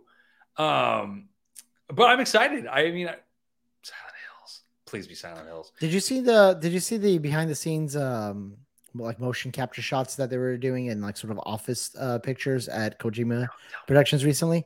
They had a PS5. Hills? They had a PS5 dev kit on the desk and DualSense controllers. So it's at least coming out of PS5. I mean, of course they're gonna. At least they're probably. Well, they could have multiple projects, right? There was a rumor. That's true. That's true too.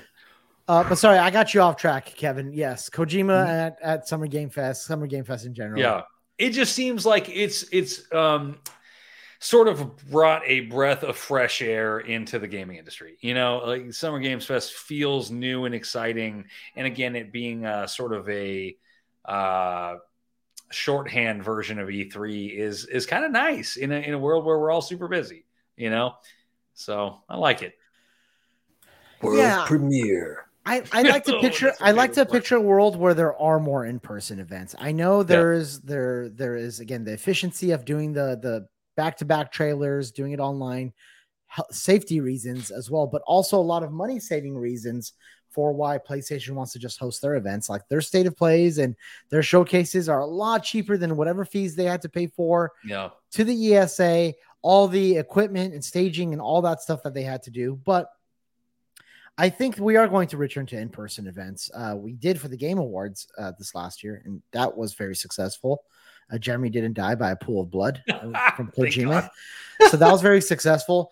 But I think like in everything in industries, you see an old player that is not sort of adapting and adjusting to the times, and a new player comes in and swoops in.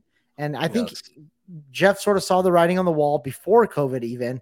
I believe he had announced that he was not going to be involved or associated with E3 even before COVID hit. And he was sort of planning his own productions.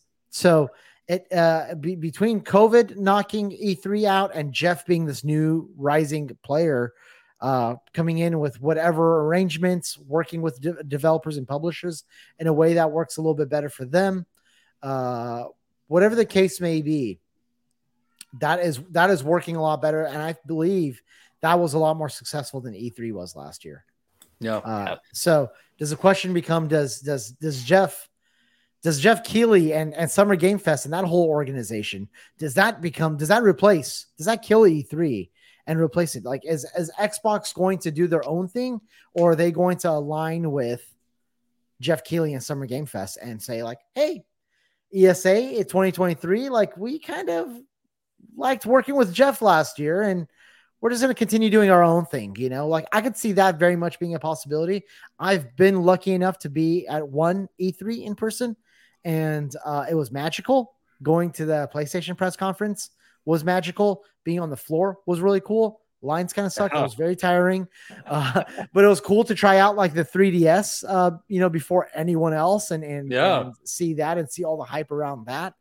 That was the year for that. That was also the year for the PlayStation Move, which was a little bit less exciting and getting some of those demos.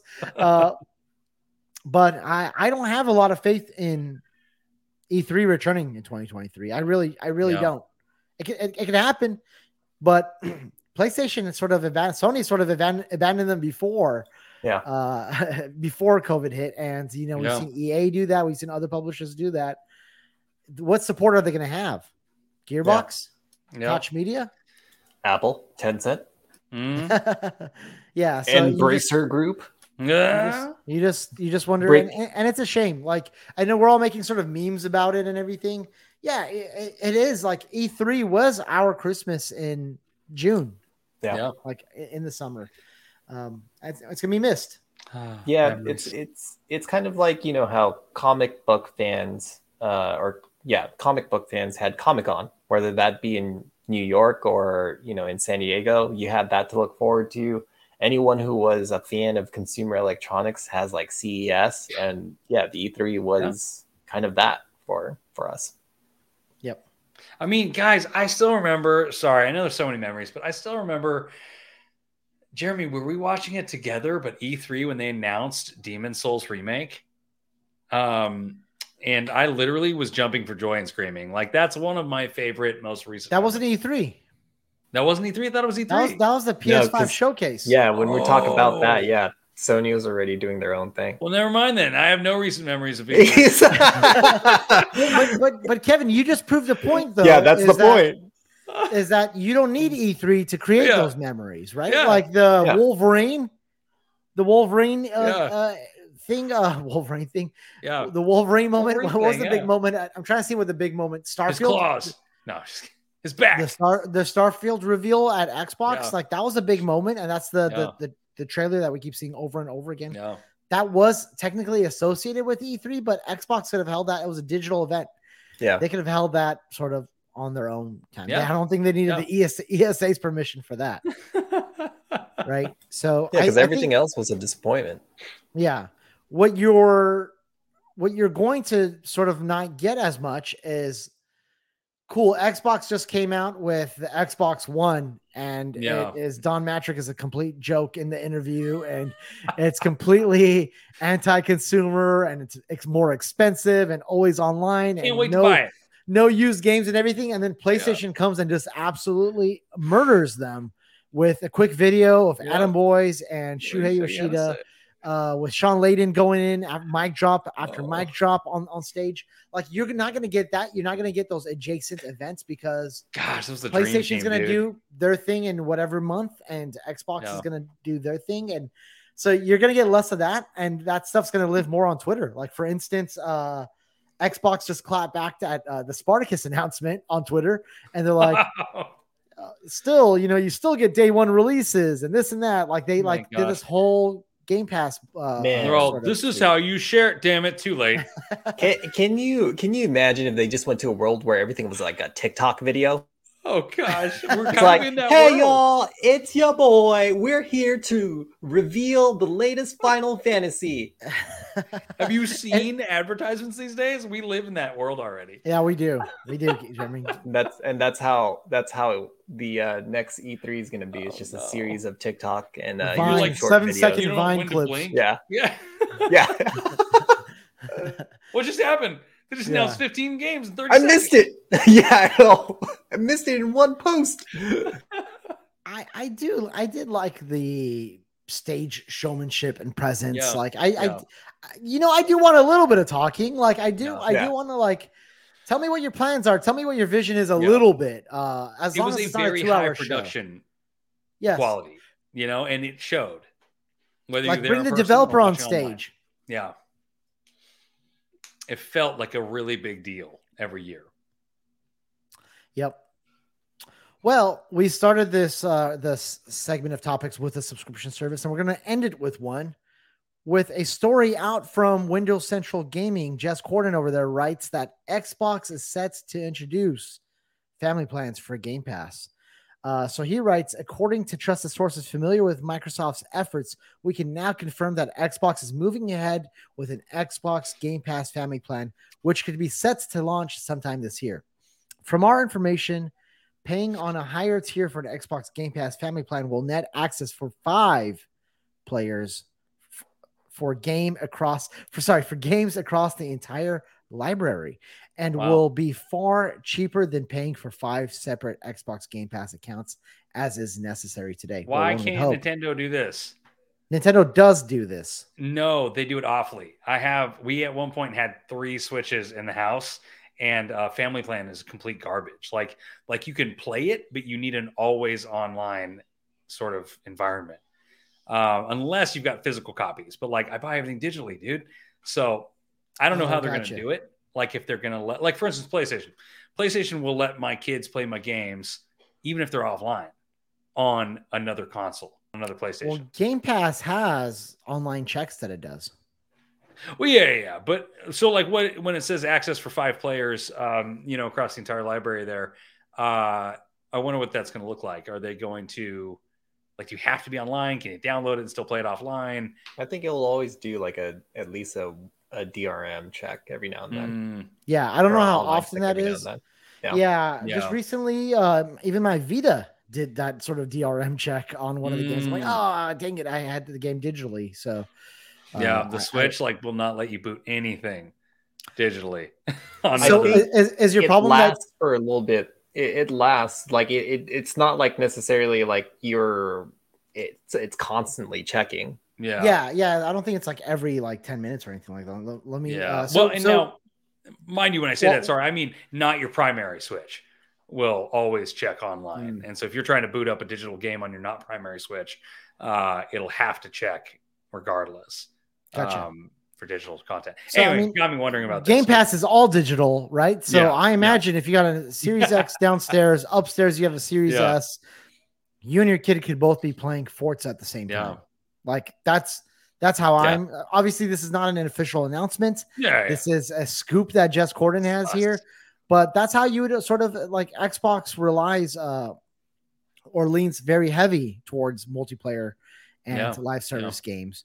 And it would be a real shame to say like, cool, yes, here's your family plan. One person at a time could play Halo Infinite. Like that doesn't make sense. So if all goes according to plan, I think it would work really well. The question is that if it's giving you access to up to 5 players, how much do you think this thing's going to cost, Kevin? I mean, I don't know. Look at even Nintendo's service for their family plan. I think it starts at like what, $40, something like that, or no, it's not 40. Like 60 something, right? Yeah, I think it's for the. I don't know about the expansion. We're about to play prices it's right. like $80. It's $80 with the online expansion pack. I believe it's $50 without the online expansion pack because it's only like $20 for an individual. But those are very different plans. Like, yes, they are. I know that's the sort of the model to look at because Nintendo does do the family plan. Yeah. Game Pass Ultimates today is $15. Yeah. I'd say that for a family plan, 30. I would say this is probably be somewhere $25 to $30 a month. And it's like, and honestly, even if it's a little higher, I could see it being maybe around 40, 50. I mean, 5 players, that's a crazy amount. Or if they do cuts on, like, they don't have annual memberships, but they have 3-month cards that they do. I don't know if they have 6-month cards, but I usually find deals on the 3-month cards, and I could see some deals for the family plan that way. Jeremy, what are your thoughts on this? Do you feel like this is is this a feature that you're interested in at all? Something you and your kids could use, Jeremy? Oh yeah, totally. Like all of my figures at the bookshelf there. You know, for some reason when we were talking about this story, the only thing I could kind of like think of in my mind is that like T-Mobile. Was it T-Mobile that commercial where they would always have like someone just be like, "Are you in my 5?" Is that T-Mobile? I don't know if that was T-Mobile. I know it was one of those carriers. But then I'm wondering who would be in my 5. I don't know. You'd have to find it. Well, one, you would have to find kind of like what the restrictions are in terms of like how they handle people in different like households, right? To make that a little bit more enticing. Now, if they say it's cheaper than, like 5 separate accounts, I could totally see someone or a group of friends kind of just like pitching in to because if it ends up being cheaper, right? Like if it's cheaper than a normal subscription, I would imagine that you would be interested in that. Of course, we're the same household. Yeah, we're blood brothers. Exactly. Yeah. So I don't know. I think we need the. I think, of course, we'll probably know more once we get the details, the price point. Yeah, it's not uncommon for subscription services to have it. YouTube Premium, YouTube TV, Disney Plus, Hulu. So many subscription services have it. And with the messages that Phil Spencer has mentioned in the past, where he does want to offer more services, more games for families, it's right in line with that. It's right in line in helping drive growth for the Game Pass sector and drive up the average user price. Where, hey, Kevin, like you might be someone that doesn't have Game Pass, and I'll get you to chip in $5 a month, which you didn't before. And that's an additional $5 you're getting out of a Kevin here. Yeah. I think it's rad. I wouldn't have any use for it. I find I'm subscribed all the way through 2024, end of 2024 for Game Pass, and I will continue to buy up those cards at low prices. I will try to find conversion deals. I will do all sorts of things because it is the most incredible subscription service in gaming. So I will continue to invest in that and buy it at a good price. And if those deals run out, so be it. I'm think there's more than enough value there at $15 a month. But yes, if you are this right here helps encourage families, moms and dads out there to sort of be introduce the Xbox ecosystem to their kids, where it's like, hey, it's a lot cheaper to have whatever, Xbox xCloud or whatever streaming on phones, on the kids' phones or on their tablets or their computers, than having 3 or 4 Switch handhelds at the house. Kevin, you could speak to that. You know all about that life. Definitely. I'll hook up one kid with iPad, my other kid with my phone. The old phone will get Xbox xCloud on it now. Definitely. I've got enough devices to go around. Yeah. So if you could offer that solution now to a family with either multiple devices, multiple Xboxes, that's just more touch points right there for you to sort of enter that sector and get some of that Nintendo pie. And just offer really good value. Nintendo pie. That sounded a little dirty, huh? I want some of that Nintendo. Yeah, just offer a lot more value there for the users that do want it. So cool. I mean, that's cool. Can I hit you with the most random question on this entire cast? Sure. Is that a 3D printed Kratos head back there? No. What is that? That's Socrates right there, bro. Oh, okay. Yeah, it is. It totally is. I just got it today. You totally got me. Badass, right? It looks like a Greek god or something like that. Is or statue right there, right? Like the god of war or something. I don't know. Yeah, the Greek god of war. I was thinking about putting it downstairs, in the mantle. I feel like we could pull it off. It's totally gaming related, but it's I'm now tempted to. My father-in-law has a 3D printer that he got from my brother-in-law, and I'm really tempted to now find a bust of Kratos to have him print out for me. Nice. I bought this on Etsy. I'm gonna post it probably. It's I'll take a picture of it tomorrow and post it because one of my friends on Twitter actually pointed it out to me, and I'm like, cool. When I get it, I'll take pictures of it, post it so you can see it. I'm dumb. I expected it to be like stone, and when it was 3D printed, sort of plastic material, I was a little disappointed. But from on the shelf itself, it looks amazing. Yes, I'm absolutely. Stoked. All right, sorry for that distraction. Any other thoughts on that before we move on? Nope.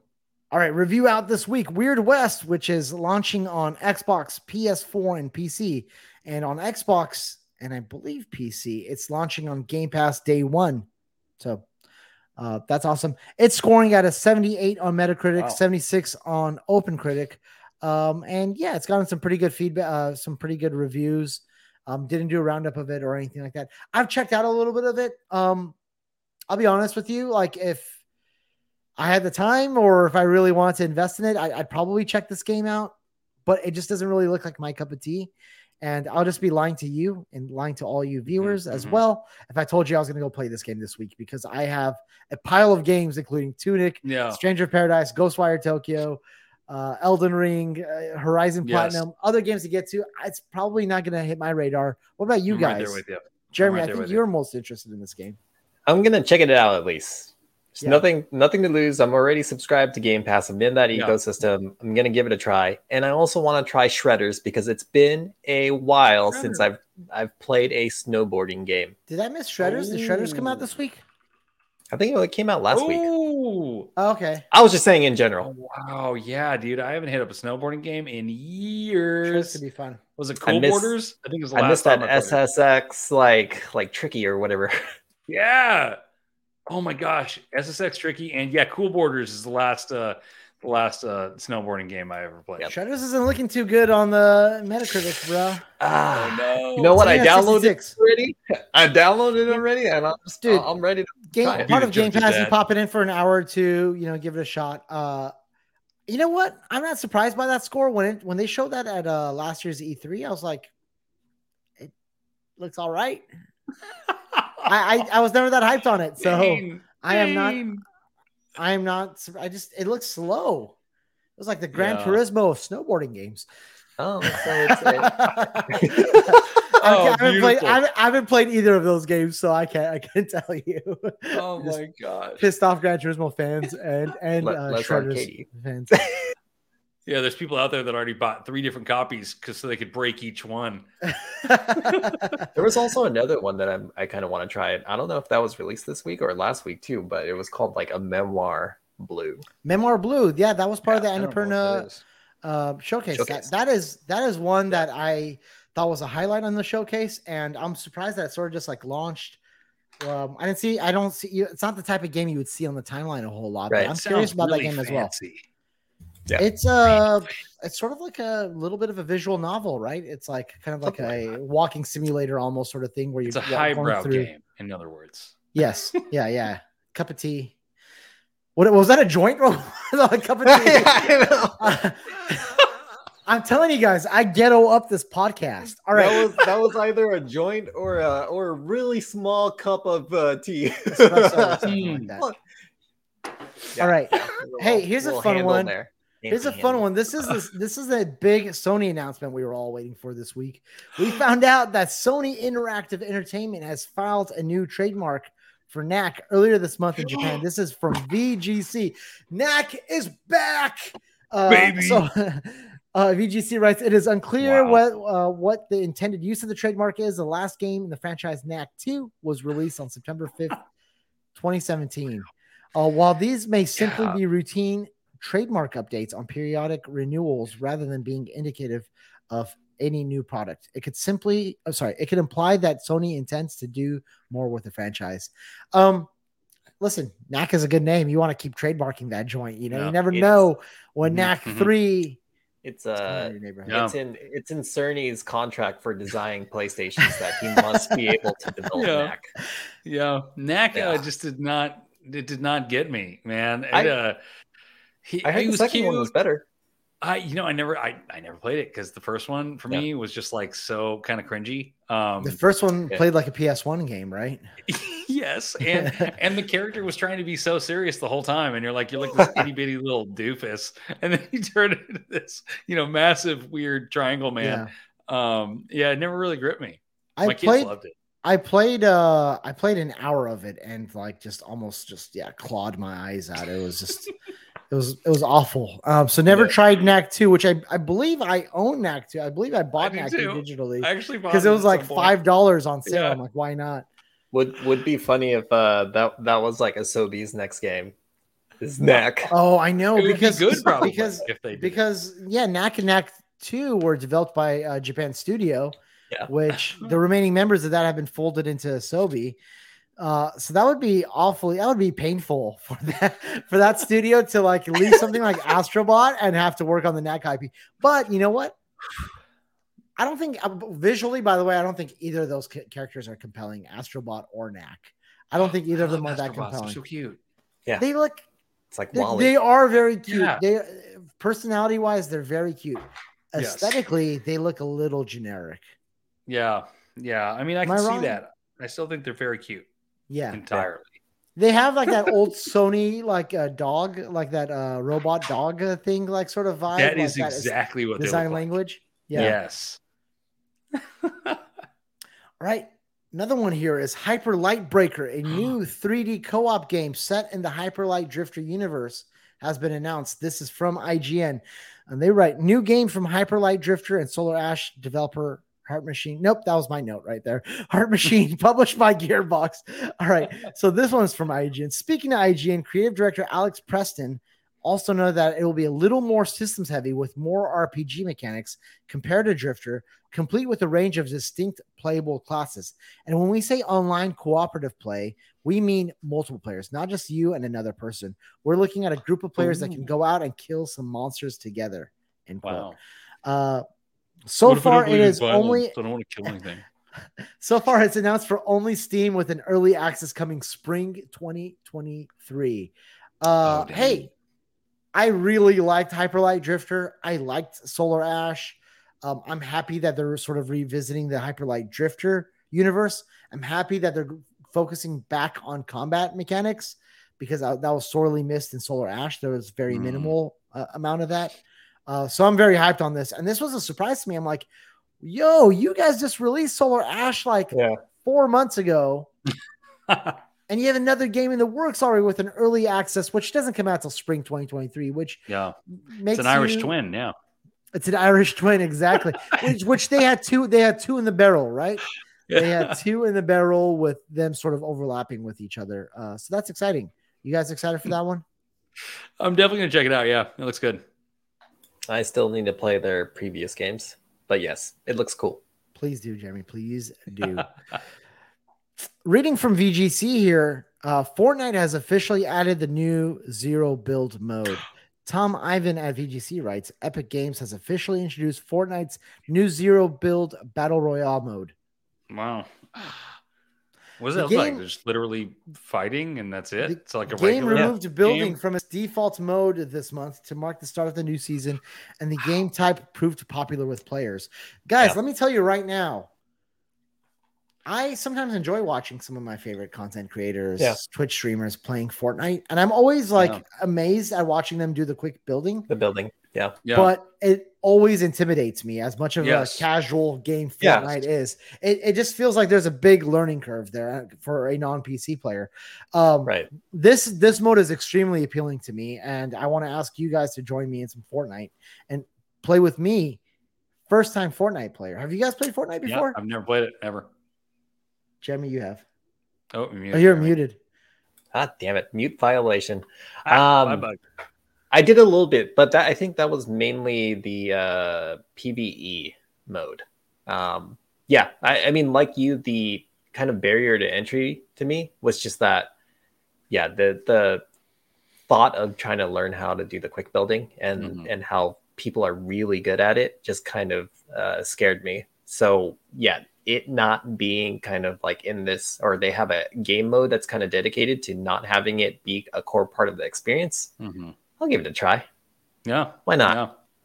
Yeah. The thing that really offset me was the 35-minute loading screen every time I would boot it up. Is that just you had a really bad PC?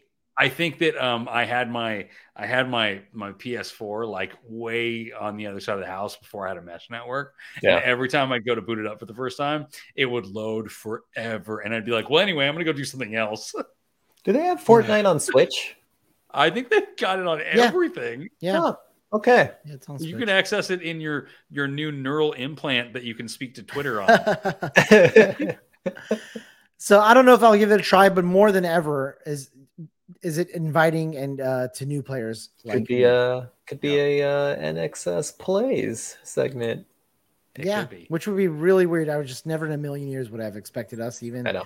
No, talking about Fortnite or having any interest in it. It's weird. Yeah. I got a bunch of quick hits about just like studios and the corporate side of things. And on that front, Kojima is relocating from the building that they've been in for more than 5 years. And they say goodbye to the iconic Ludens hallway that you've seen so many people take pictures in, like Norman Yeah. Reedus and Yeah. Conan O'Brien and all that. So, Wow. yeah, it looks like they have been doing a lot of hiring, and they've sort of outgrown that space and moving into new space, probably within PlayStation Studios. Anyways, no, I'm kidding. No, I don't think they're getting acquired. Who knows? Apparently they have an Xbox project, so that who's going to acquire them, Xbox or PlayStation? Maybe it's one of those situations where they just want to make sure that like Tencent or Embracer doesn't get them, or NetEase.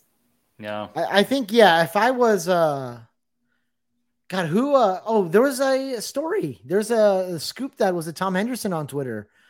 He actually reported that NetEase is acquiring Quantic Dream. I missed that on this agenda. So that hasn't been officially announced, but that's sort of his scoop right there. So that's interesting. I guess while we bring it up, we can just talk about it really quick.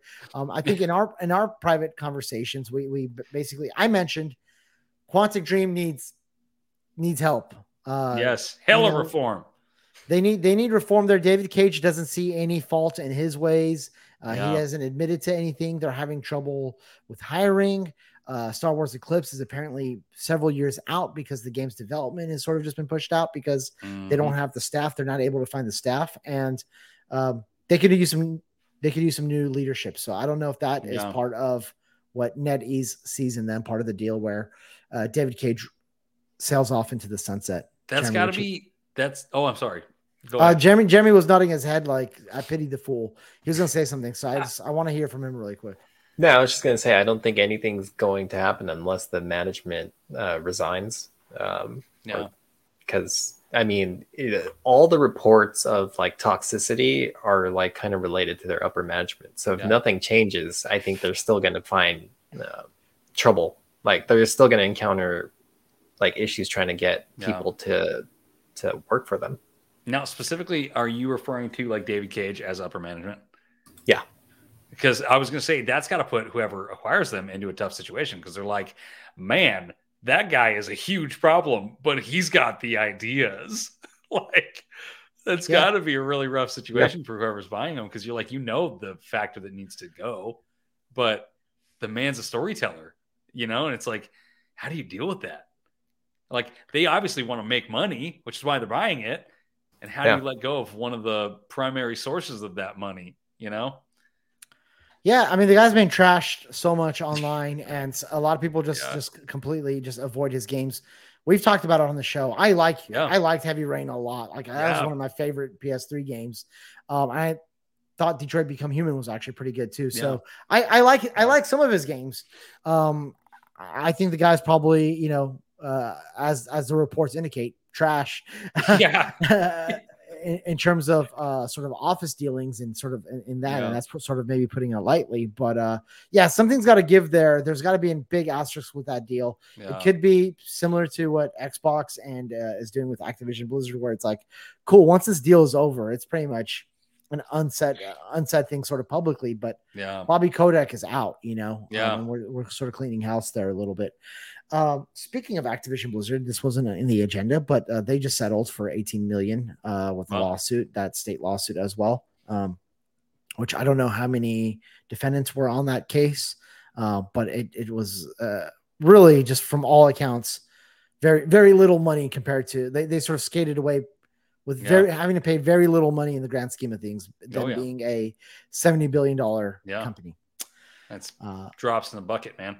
Yeah, they'll make that up in Warzone in a couple of hours. Really, it's crazy, dude. Unfortunately, so the next couple of stories are from GamesIndustry.biz, and it's just all depressing stuff. Apparently, I'm sorry. We're gonna end this off with a couple of highlights here. But Sony lays off nearly 90 staff within its marketing and merchandising teams, and attributes it to global transformation of the business. So these were a lot of employees that were interfacing with like the retail side of business, which, as you all know, has been impacted and changed so much with the pandemic over the last couple of years. What's unfortunate about this is that, yes, they did this right before the fiscal year ended, and these folks were not given a whole lot of notice and sort of blindsided by this. So that's unfortunate. But That happens. I'm sorry. More bummer news. Bearer of bad news. Dash here. Undead Labs, Xbox Game Studio, and developer of State of Decay is under fire in a new report by Kotaku that speaks to the misogyny, burnout, and mismanagement at the studio. And apparently, State of Decay 3 is still in pre-production. So, yeah, looks like, according to the report, that they have moved past some of this stuff already. Some of these issues have been resolved, but they've lost team members. They've lost whole departments apparently along the way. And so we're seeing that. And there was a very similar story, not a similar story, but there were reports of some of that stuff as well at PlayStation, right? A couple of weeks ago. So whether it's Activision Blizzard, in some cases like Activision Blizzard, Ubisoft, maybe Quantic Dream, you're seeing a bigger amounts of that. But this it's sort of becoming synonymous with this industry. It's industry-wide problem. All right. So here's some happy news. As reported by VGC, Capcom has announced plans to raise Japanese salaries as part of wider changes to its human resources operations ahead of an expected fifth consecutive year of record profits. From the beginning of 2022 fiscal year on April 1st, employees' average base salaries will increase 30%. That's amazing. And a new bonus system more closely tied to the company's business performance will be introduced. So that's amazing news. On the surface, that looks like it's very good for the developers there, and much deserved. Monster Hunter, Resident Evils have been huge hits, and they got Buff, Bulgin, Ryu on the way. And Prince. Guys, that's pretty much it. There was one other story that we'll just mention really quick. Firesprite is hiring a narrative director for a new AAA horror game. Firesprite is that new Liverpool studio that PlayStation acquired late last year. So that's interesting. We know that the game that they're working on, we know that AAA action narrative adventure game that they're working on is now a horror game, which as a non-horror fan doesn't excite me a whole lot, unfortunately. but Kevin, you're into that. You're into that, aren't you? I am so excited. And nobody got fired in the making of this news bite. So this is great news. I'm sorry. I just needed to let you all know what's happening in the industry. Jeremy, what did I miss? Any quick hits that I missed? I think that was pretty much it. At least as far as kind of like the big ones go. Yeah, I think we covered most of it. Well, hey, if you're still sticking with us, hit that like, hit that subscribe, follow us, do all those things that help a small show like us keep doing what we're doing. Yes. Kevin quenching his thirst. Me, I ran out of water. Actually, I drink so much water on the show. I had 2 glasses. I don't know if a little backstage showcasing. Hey, Jeremy, final thoughts, final words. Where can people find you? All that jazz. Final thoughts. I'm going to watch the second episode of Halo to see what everyone's saying is pretty crazy or a bit of a downer. Oh, damn. So we'll see. That was like a roller coaster. Yeah. Crazy, a little bit of a downer. It's I heard there's a little bit of drop off. Some people that were down with the first episode are saying that the second episode doesn't help. Wasn't very good. They revealed his face in the first one, and in the second one they revealed that Master Chief identifies as a woman. They revealed that he takes his pants off, and now we know that Master Chief has nothing down there. Okay. Just period. They removed it in the science experiments. Yes. Yeah. Oh man. Excited to see what that whole like consensus is about, just to figure out. I really want to watch it is. Yeah. I'm gonna be cheap. I'm waiting until they have a few more episodes, and then I'm gonna subscribe at that 30 days and then watch the last 4 episodes for free and then cancel. Because what the hell is Paramount Plus? I'm not gonna subscribe to that. What the hell is Paramount Plus? Peacock, Paramount Plus? Yeah. I have like 7 other subscriptions. I can't do that. Yeah. It was worth it for football because you had CBS Sports. Gotcha. I have my brother's Hulu account for that stuff. Do they have any other like big things going on in Paramount Plus other than Halo? Star Trek, I think. That's exciting. Is it good? Star Trek? Yeah, the various like Star Trek shows, Discovery, Picard. Okay. Yeah. I do love me some of that. I don't know if it's enough to sell me though. Yeah, I might have to look into it. I'm curious, especially right now where I'm in this post Elden Ring game depression. Yes. Where I'm like, no game is quite filling that void for me. Mm-hmm. I am curious in more TV. Oh, I didn't mention this Moon Knight, guys. Have you seen the Yes. first episode? It's so good. So good. So good. It's so Jeremy, good. get on that, bro. I have not. Yeah, I need to watch it. Moon Knight. That's you're, the assignment. You're only hurting yourself. Yeah, it's so Maybe good. I'll watch Halo first Oh, because man. everyone seems to be a little bit down on that. So that way I can pick myself Yes. up Yes. by watching Moon That's Knight like getting instead of punched the in other the way around. balls and getting an ice cold cola only to put it on your balls to ice it. instead of drinking. Drink that ice cold cola. That was the strangest analogy I've ever heard. Yeah, I was like, where are you going with it? But anyways, those are my thoughts. You can maybe find them at NXS Jeremy. Jeremy, tweet more. I love when you tweet. Like I'm like, it feels like Me too. magic. Me It too. feels like the fairy godmother like came to visit them Yes. and like share his Yes. thoughts. Like it's pure magic every time you tweet, man. The I'm gonna Jerry turn your Godmother. notifications on and support you and like and retweet all your tweets if I have to. Yes. Challenge Do this accepted. Together. Unless your Oh, tweets, man. unless your Just tweets like suck. literally retweeting like his regular comments to people and everything. Yeah. Just Yeah.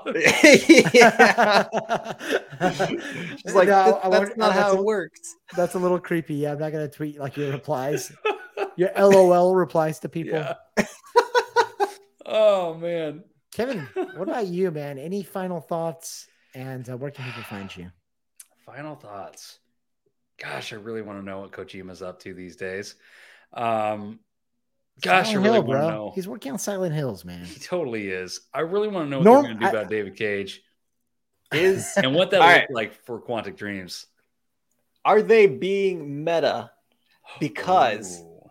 they just abandoned their old office space? Ooh. They are not. Seriously, It's though? abandoned. They're Is not. it? Yeah, I know there is no meta there. And Blue Dude, Box games are frauds. Yes. Tell Blue us Box how you Games has really a history feel. of fraudulent behavior. Man, it sucks. Listen, I really want to listen. believe. Insiders and fake developers. I don't mean to call them a fake developer. I'm not trying to what's the word? I'm not trying to put any hate on them. I don't know. Okay. I'm not trying to put any hate on them, but they don't have a track record, right? Or they Yes. have a very bad track record. Very bad. And just like insiders that have really bad track records, you can't put all your hopes and dreams on individuals or groups that haven't proven to deliver. Yeah. Once they do, you can start doing that. That does not mean go harass people, go harass Yes. developers, none of that stuff. But don't get your hopes up for whatever the announcement is, PlayStation acquiring from software from some fake insider, or a developer saying that they got this awesome game that may or may not be Silent Hill with nothing to show. Yep.